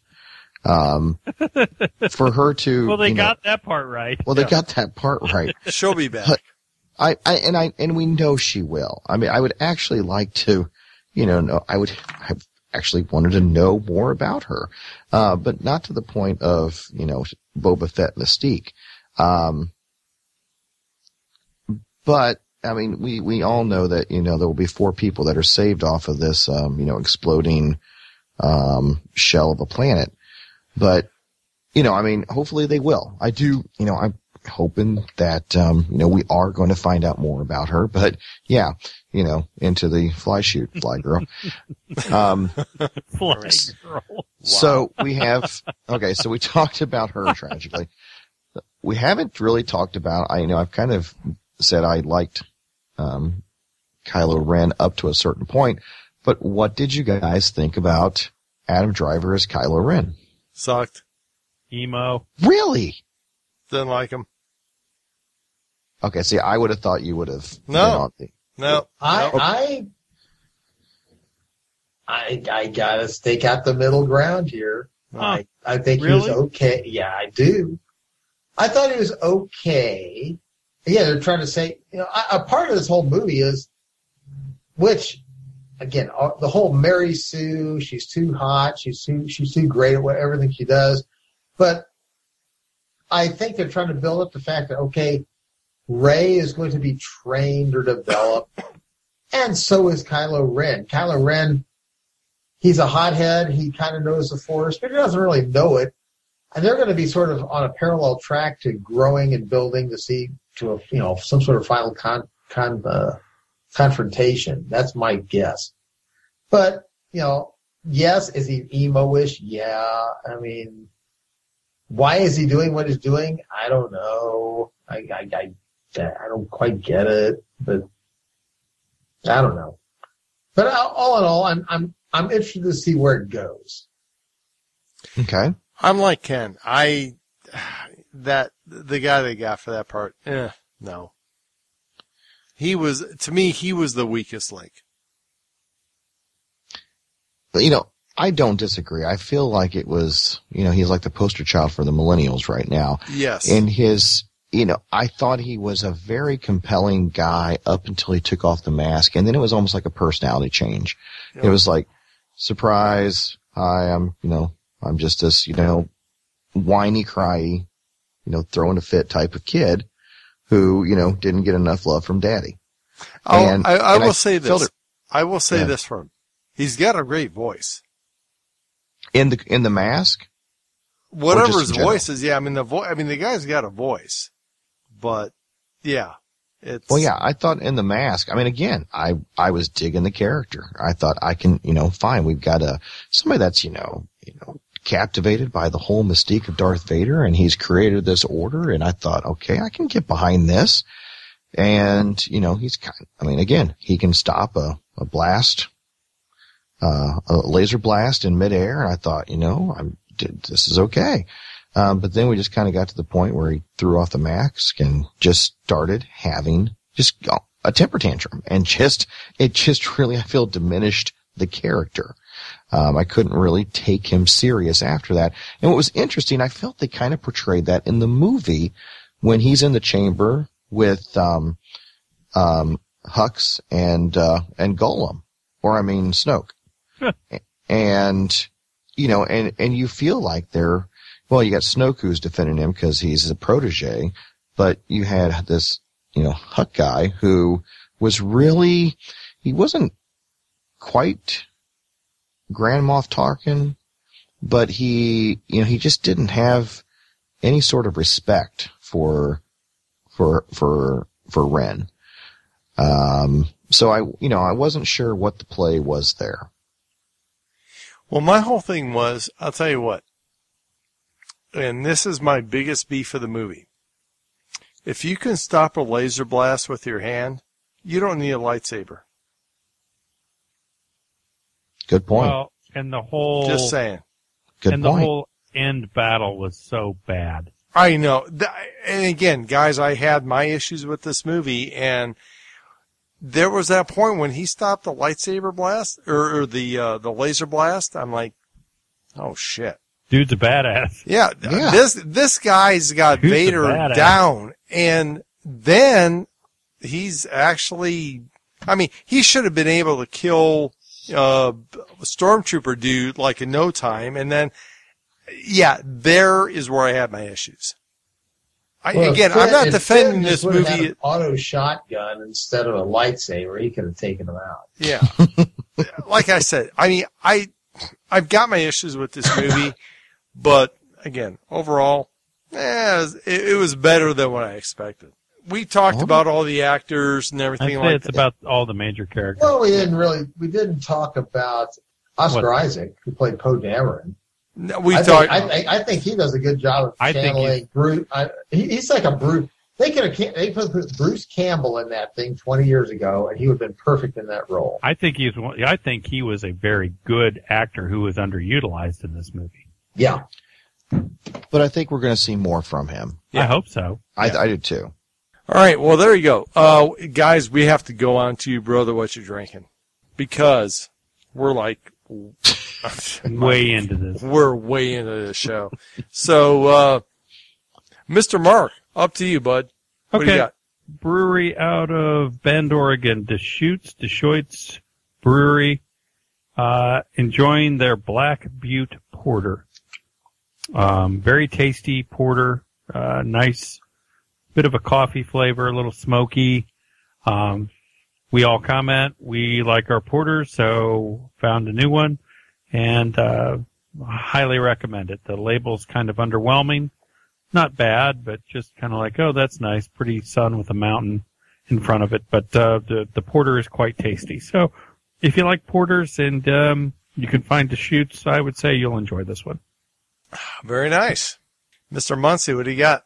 Well, I chose a beer out of St. Louis, from the Budweiser Brewing Company. I chose a Budweiser this evening because I wanted to go with a shitty beer to go with this shitty movie. Holy crap. Here we go. Oh! Wow. Wow. Hold on. Here's my mic drop. Wow. Boom. To you, Mr. Michaels. Holy crap. Wow. Well played, Boom. sir. Well played. All right. Well, folks, if you've been following the Facebook page, you'll see that I went to my favorite brew pub for dinner this evening and brought back a growler of, who guessed it? Nitwit. Nitwit. Yes, I am drinking the rest of my Nitwit. Very well done. Very well done. I know there was a couple of people out there that, let's see, I haven't been on the page for a while, but I know there was one individual out there that thought I went for an IPA, but no. No, I went for the Nitwit. So, obviously, for liking this movie, I am a Nitwit. I was thinking this, but didn't want to say it. I know. Sons of bitches must pay. Concur. Yeah. Well, there you go. So that's what I'm having. Nitwit is actually very nice, very smooth, great Belgian beer. I have to look back. I think 5.4 or 6. Look on the page. It will tell you what the. So you didn't. So what you're telling me is you didn't go with Cherry Poppins. You know what? I did have a sample of that. Holy shit. Did you taste it? Yes, I did. I said, and? I have to have a sample of the Cherry Poppins. You don't like it. Oh my God. You liked it? No. Oh God. No, it's bad. Bad as in what way bad? I'm trying to think of a cleaner. Pine Sol, something like that would give you an aftertaste. It's terrible aftertaste. Oh my God. Wow. No, I do not recommend that. Ooh. Do you have any idea where Liz is now? She is, supposedly she went on to, organic farming and God knows what she's doing now, so. So for everyone who's Liz? Liz was the brewmaster. She was a brewmaster. And it's funny, when I get my growler, somebody, they go, "Oh, you've been here for a while, haven't you?" I'm like, yeah. Yeah, they've been through a few brewmasters since her. She was good. Yeah, she was the one back in the day when we went there. Yeah. Oh, yeah. Yeah. Quite good. She was there Hoopa. Yeah. Hoopa! Yeah. I have not seen him forever, so I think he's moved on. Or a shark got him. Or shark got it. Land shark. Shark came in. Okay. Ken? Okay, hold on. All right, so there you go. God, I gotta quit smoking. All right, so that is it with what I'm drinking. So we are now moving on to. Hold on, where is it? Push the button, man. Yeah. It's now time for Catching Up with Ken. My darling, I can't get enough of your love, babe. Ken, I'm just going to say, I don't know if we can handle the whole Italy trip, so. I've got to go fast. Yeah.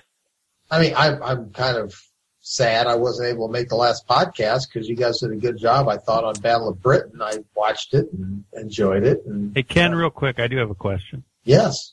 Did you save Mussolini? Sadly, he's still got strung up by meat on a piano wire. Damn. And he and his mistress, last scene, were getting beaten and pummeled, and it was sad. I'd expect you to get Churchill then. No, it was. I had a good time. Now, highlights of my Italy trip: went to Italy. I went to Rome. Saw the Forum, the Colosseum, the Vatican, the Pantheon. Try to hit all the classic sites to see. It was very cool to be in the Colosseum. Obviously, we did Gladiator, and I went to the spot exactly where the Imperial box was for Gladiator. That was kind of nice. Went to Florence, which is a very nice city, a very walkable city. You can see pretty much everything. It's all within all the old Renaissance centers are all within about a half a mile of each other. Went to Venice. Lots of good food, had some nice fish and everything there. Sadly, the weather kind of closed in on us in Venice, and it was kind of cold. I mean, we went up there, it was off season, that's why you got a good deal. But at the peak, we had 17 people in our group. I mean, we had a big bunch of people going over there.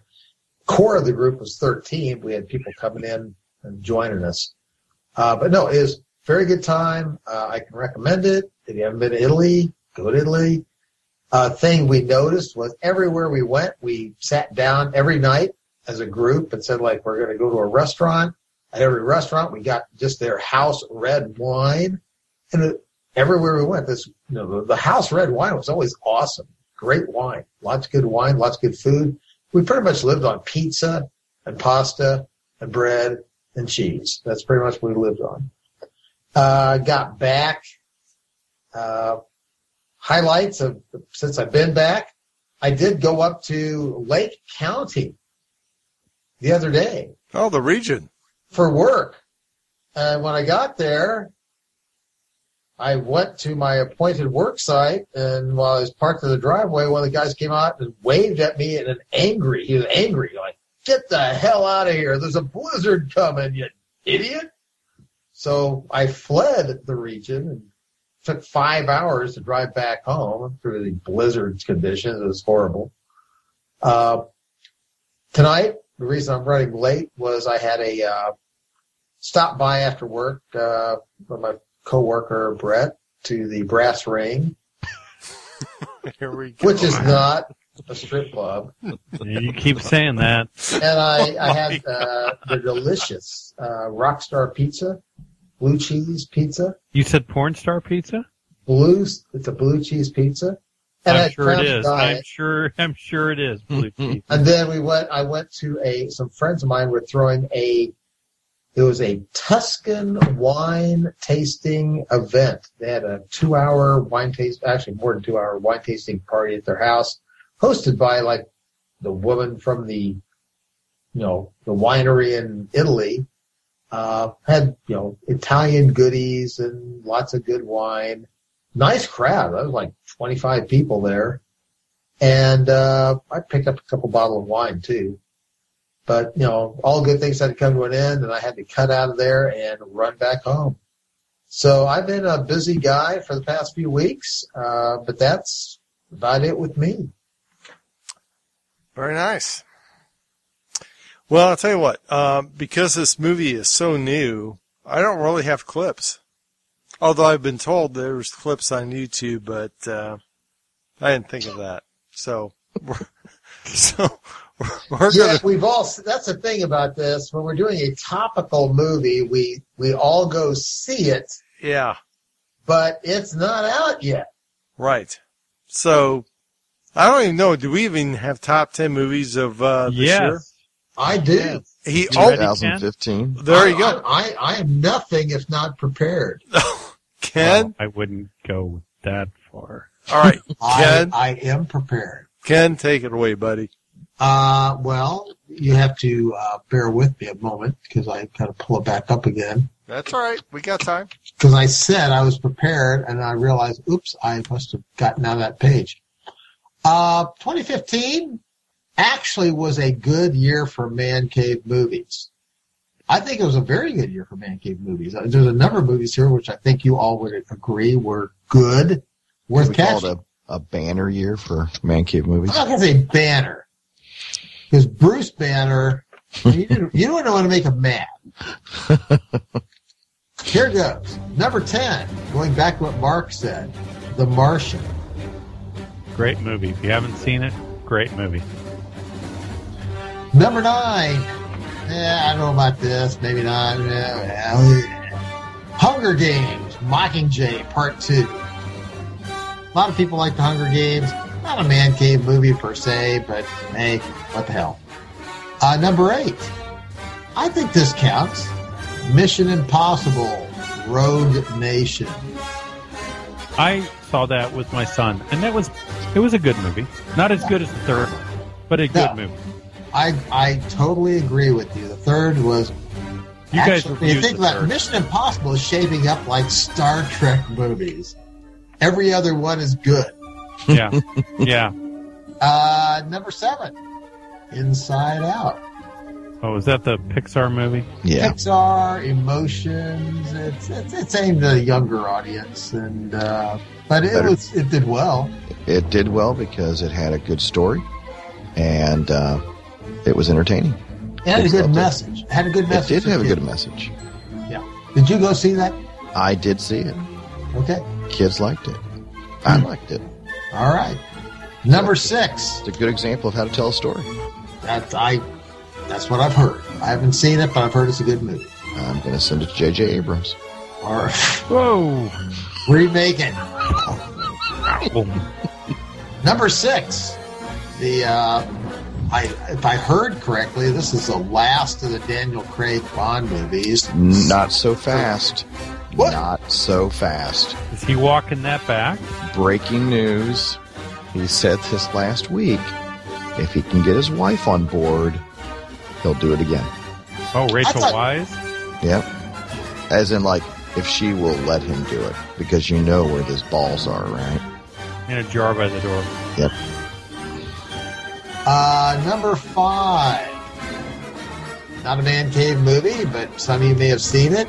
Minions. Oh, I took my kids to see it. I figured as much. Forgettable. Yeah, they left there not kind of whoop-de-doo. Yeah, kind of whoop-de-doo. Okay. Number 4. Avengers. Age of Ultron. Loaded. Creaky. It got a little top-heavy. Yep.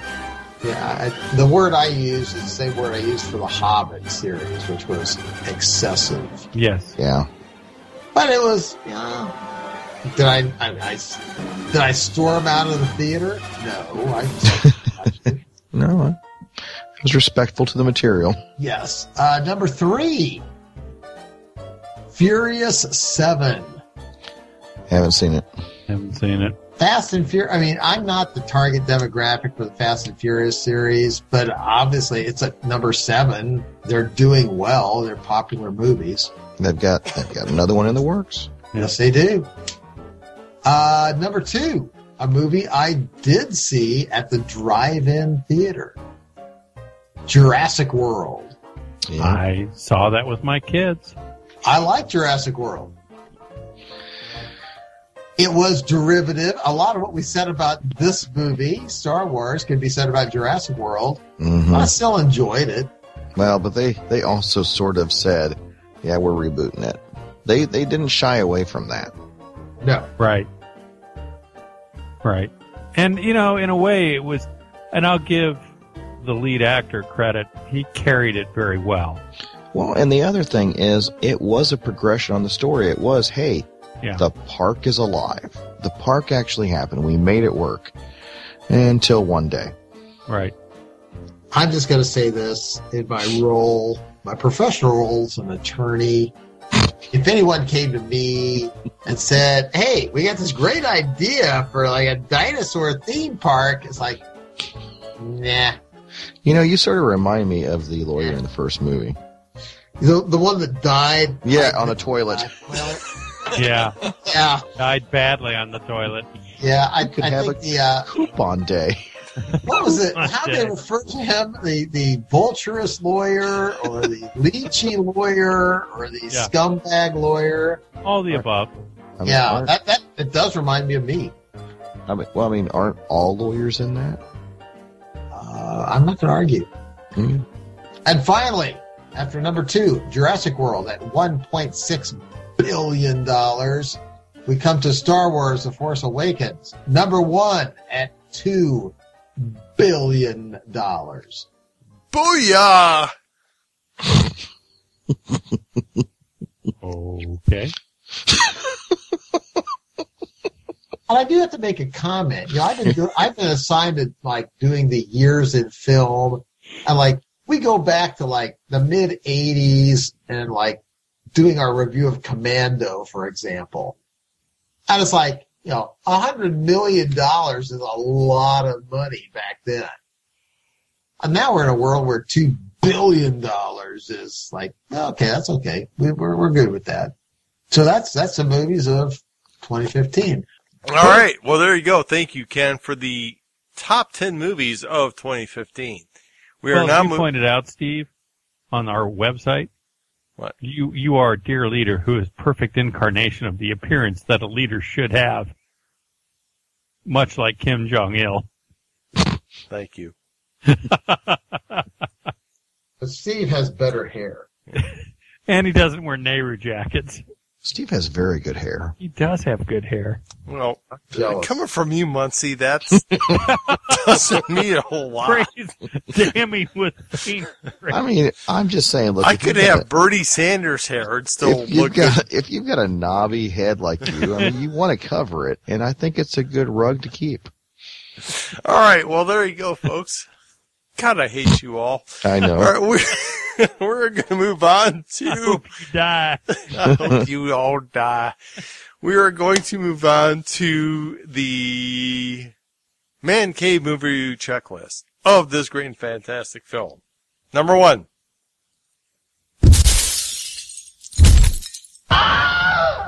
Did anyone jump out of a window? No. I don't think there were windows in this one. No. No, nothing. All right, let's see. Number 2. If you want him, come and claim him. I'm afraid to ask. Here we go. Just, was there a live title role in the movie? Finn. Here we go. I'm going to say somebody different. Oh, you guys are saying Finn. Okay. You'd say well, Finn. Okay. Who else? I would say, I know there's going to be a lot of disagreement here, but I'm just going to say you could have had Carrie Fisher out of this and it would have been okay. Oh, that's terrible. I've got one for you. I don't know. I'm I've going to have got to one. kick you in the balls for that No, one. I've got one. I've got one for what you. does she do? One right close to that, Jeff. Yeah. C-3PO. Wow. Okay. There we go. Well, hell, Luke Skywalker. Oh, come on. You guys are starting to get blasphemous now. What? He doesn't even... He just Steve, turns around and goes, hey. All right. Steve, at that scene there, I saw that scene and I thought, what is he? Is he some sort of World of Warcraft quest giver with a question mark above his head? Is he just standing up there for hours? What the Okay. hell's he doing? All right. All right, next. Muncie. He's pondering. All right. Pondering. I mean, he could have been up there day and night. You must harvest 4,200 boars. Mom! Has he been waiting up there for somebody to return his lightsaber to him? I mean, he could have been up there for like years with a question mark above his head. All right. Are you done? Are you through mocking Luke Skywalker? All right, number 3. Son of a bitch must pay. Was there a Jeff Muncie in this movie? Should he pay? Yes, J.J. Abrams. There's a Jeff Muncie in this podcast. J.J. Abrams, and he must pay. Yes. He's making all of us pay. Oh, my gosh. You guys are terrible. All right. Next. Was there a Jeff Muncie scream in this movie? Yes, there was. There was a Wilhelm scream in this movie. There's always a Wilhelm scream. Was there? I can't remember. Yes, it's a Star Wars tradition. It's when they are escaping. Is there a Sarlacc bit? No, it's when they're escaping the starship. And they're shooting up the fighter bay. Yes. Yep. You're right. Yep. Wow. Yep. They did it for us. All right. All right. Next.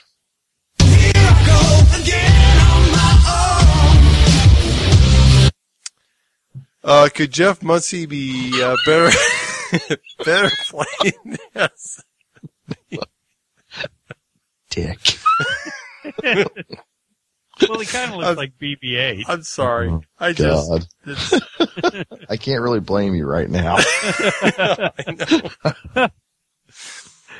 No, so no, Tawny I don't think could fit in this role. So, all right, next. As Finn? Huh? Well, As maybe. Finn? As Leia? She could have been better than Leia. Yeah. All right, next.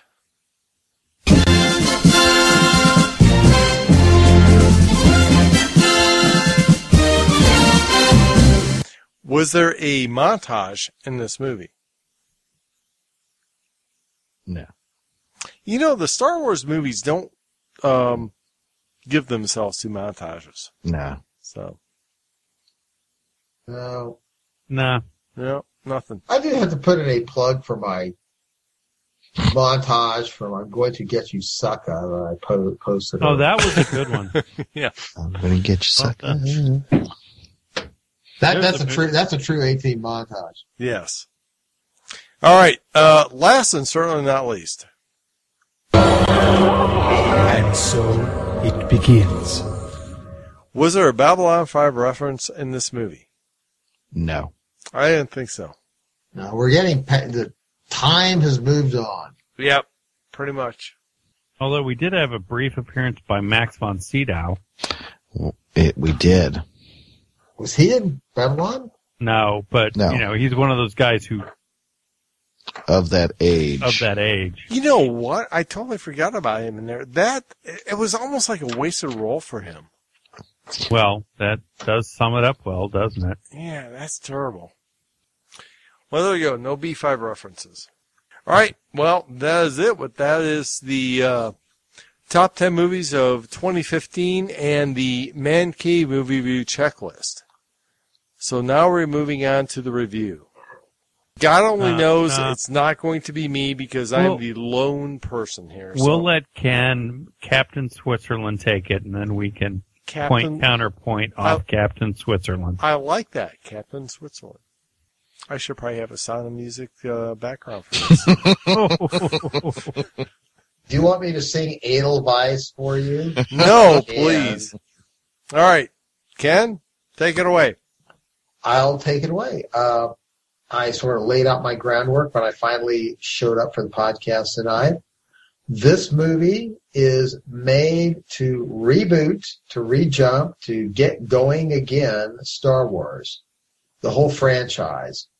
Disney bought the whole franchise for billions of dollars, and they're looking to make billions more. And to do that, they have to lure in a whole new generation of fans to watch it.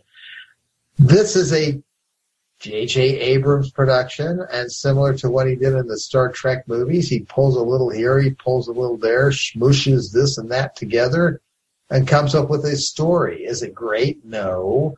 Does it have lots of holes? Yeah. Am I totally pleased with it? Not really. Was I entertained by it? Yeah, basically, yeah. I enjoyed getting the old gang together. Okay, there's Luke. Hey, there's Han Solo. Hey, there's Princess Leia. There's C-3PO. There's R2-D2. Kind of on, low power status, but R2-D2's there. And then you got the new characters, which are expecting to go forward. I'm with Steve, where I'm not going to dog the whole thing and say it totally sucks because I don't like everything that's going on. I'm interested to see where it goes. Let's see another one of these and see if it improves or goes downhill or just stays stagnant. I do have a problem with the Rey character. She is, as Mark said, she's a Mary Sue. She's everything she can do, everything it needs to be done, she can do it. Flipping back to my old Traveler character sheet review, she's like every character stat level 3. She can do everything fine. And that's bad. She needs some weaknesses. She needs some flaws. They didn't give them to her. So, the other characters, I think they're okay. It's moving along. The storyline, were there coincidences? Yeah. They had to keep things moving along. And I did enjoy a lot of scenes, like I said. I like the very beginning. I like, Han Solo coming in. I got a problem with the whole, hey, the bad guys take a large spherical object and turn it into a battle station, and then we have to take it out. I didn't like that. I could have. They could have done something else. I don't know what, but they could have done something else. Having said all that, if I have to give it a numerical rating on the 1 to 10 status that I normally use, I'm going to give it a straight 6. I liked it. I didn't love it. I didn't hate it. I am Mr. Switzerland in this regard. I'm waiting to see. Now, I'll back up. Oh, God. Come back and talk to me in a couple of years when the next one of these comes out. And if they don't progress, I may lower this rating. But right now, I'm cautiously optimistic it'll be good. But then based on J.J. Abrams' performance in the Star Trek series, it's like, I probably won't. I'll probably be downgrading it. But that's where I'm standing right now. Well, I'll tell you what. I'm going to jump in right now, and I am just pretty much going to echo what Ken said. I'm going to give it the same rating, and him and I are pretty much on the same length. I want to see my view of this movie is based on what I expect to see in the sequels. So, yeah, I may come back and go, it's all shite. So that's kind of how I feel on this one. Jeff? Well, I'll just... Jeff? Steve, hello? Yeah. Hello? Oh, hi. I'll just at some point accept a Jeff, you were right comment. That's all you got to say. You can just drop that on me. We can just move on from there. But, I've clearly laid out my position, so I don't want to go into it too much more. But what I'm struggling with is the fact that, given my position and my score, on something that I really didn't care for, would fall in exactly where you two have scored it, because I do feel it's a 6. So I'm just really surprised that we all are on different sides. Oh, no, I'm sorry. There's Mark and I are kind of on one side, and Ken Steve is on another, and Ken is closer to Steve. But I'm trying to figure out how you guys can give it a 6 if you guys actually enjoyed the movie based on prior reviews where you like something and would give it like a 7 or an 8. But I mean, 6 is my standard default. I like it. I mean, on a scale of 1 to 10, a 6 is a strong. A 6 is a 60%. That's pretty much a failing percentage. No, it's not. Jeff, I am not a teacher. Yeah. On the 3, I'm using this on the Netflix 5-star rating times 2. Like is a 3. 2 times 3 is 6. All right. You know what, Jeff? Then I have to go with that one. I guess it's just going to be a straight 4. All right. That's solid. I don't like it. Yeah.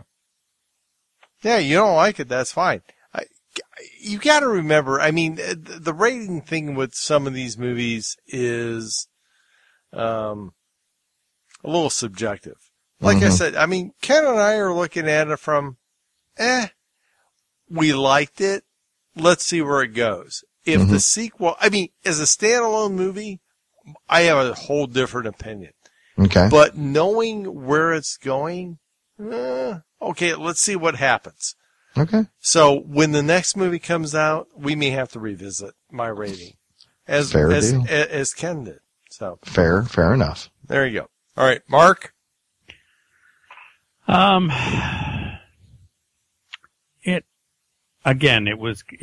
This movie struck me like we did Prometheus. It was one of those I walked out and went, really? You had all this time and this is what you came up with. I'm going to split the difference between all of you guys, and I'm going to go with a 5. It's not the Drek that were the prequels, but as I said earlier, it was not surprising that it is typical of J.J. Abrams, which is to retread other people's works. And I said this at the beginning of the movie or the review, and I'll say it again. It's hard. It's disappointing that I have to say that because I don't want to say that, but his style and his abilities or lack thereof just kind of play out to it's a 5. It's unfortunate that that's the way it has to be, but there it is. All right. Well, now, again, I understand. I appreciate it. And, we've all got different views on the movie, so that's cool. I respect all these reviews. I do too. All right. And I think we're all very similar in to greater or lesser degrees, but we're all hoping we want it to be better. Right. And that's how I see it. I mean, I'm looking at this. I think it's going to be better after this. But I would say to be better, Abrams has to be taken away from the helm. Oh, I think that's already been done. Yeah. And Lucas put back in, right? Oh, good Lord. No, actually someone like Josh Whedon. Well, there you go. Get him in there. We'll have a damn good movie then. But, that remains to be seen. And we've got another one coming out this year. Yeah. Which is basically where they steal the Death Star plans. Yeah, but who's running that? That's not Abrams. No, I don't know who that is. I haven't paid that much attention to it. It will be interesting to see what that is. Right. Yeah. Again, Disney sees this as like their golden goose. They're really hoping that really goes and kicks in. Well, they're building a theme park around it. Yeah. Right. And I think they're going to, there's going to be offshoots of this. It's not going to be a franchise of, Star Wars. I mean, there's going to be, I think, a Boba Fett thing. And they're going to do a whole, series of movies about different characters of the franchise. Okay, so the question is, are we going to reach oversaturation? I don't know. Yeah. That's a risk. Yeah. It's the same with Marvel. I mean, have we reached peak Marvel yet? I think we're getting there. Oh, Yeah, are they getting there? close. Because they still keep cranking them out. I mean, all you superhero folks are crazy about it, so. Well, just again, if we not crazy about it. We've said with some of them, we've met them with excitement. There have been some we've been cautious about. But I think you're going to have between Marvel and between DC, we're going to have just a constant bombardment. I think it's going to eventually reach that ledge, and it's gonna fall. But I think Star Wars is going to get that too, especially if they're trying to crank one out a year.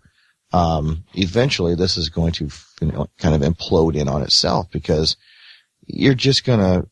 people are just going to, it's going to become sort of like the X-Men series where everything just kind of got stale and people stopped going, or the Transformers series where it was just like, ugh, the last one wasn't done too well. I'm not going to go see this one. I think that's what it's going to feed itself into, but we'll see. I'll throw this out, which I don't think anyone here will argue with me, is on my Kindle right now. I'm halfway through Space Viking. Oh, yeah. That needs to be turned into a movie, and it never will be. Nope. It would make tons of money. It's too politically incorrect.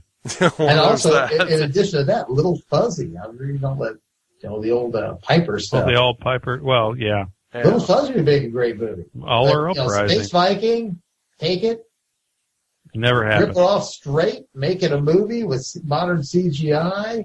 Oh, God, the whole Purnell, Mountain God's Eye. Mountain God's Eye series would be a great. Yeah. But anyway, that's a whole other story. All right, well, there you go. We have completely digressed. So there you go, folks. That is it with our reviews, and that is it with the Man Cave Movie Review, episode 176. 24 shows away from Zardoz. Damn. Shit. So check us out on our website at mancavemoviereview.com and look for us on iTunes at Man Cave Movie Review. And leave us a comment. Tell us if you liked the show or did not like it. And you can look for us on Facebook. Give us a like. Tell us and share us with your friends. And you can follow us on Twitter at Man Cave Movie. So until our next show, I'm your host, Steve Michaels, signing off with my very good and dear friend, Mark. I feel the need to randomly destroy something. Slover. Snoke. So is that the name of some sort of bad guy or a skin condition? I know. If you put the lotion on the skin, it gets much better. Oh, very well done. All right, and also saying Arvel and Vida Zayn is our other good and dear friend, back from his Otto Scorzani trip from Italy. Our other good and dear friend, Ken. He's just a bucket of bolts. Ronnie. I'm going to roll out of here like BB-8 on Smith. Nice. Oh, very well done. And last and certainly not least, our other very good and dear friend, our favorite penny on the rail, and the person who has everything about Star Wars, our other good and dear friend, Jeff, I miss Jar Jar Muncie. Thanks, Steve. You know, again, I think we can all safely assume that none of us in the next sequel want us to see Princess Leia in the slave outfit. Oh, am I right? No, you're right. Am I right? I can't argue that point. Yeah. I mean, at this point, she does have sort of a Nancy Pelosi look to her. So Steve may. Here we go. Son of a bitch must pay. Here we go. Yeah, she's... Was there a son of a bitch? And did he pay? Not yet. But he's gonna. Muncie, you have called out the thunder. You've defiled. Hell's coming with me, boy. Love you, man. All right, folks, that is it with the Mad Cave Movie Review, episode 176. We will be back with another great Man Cave Movie Review. Until next time, ciao.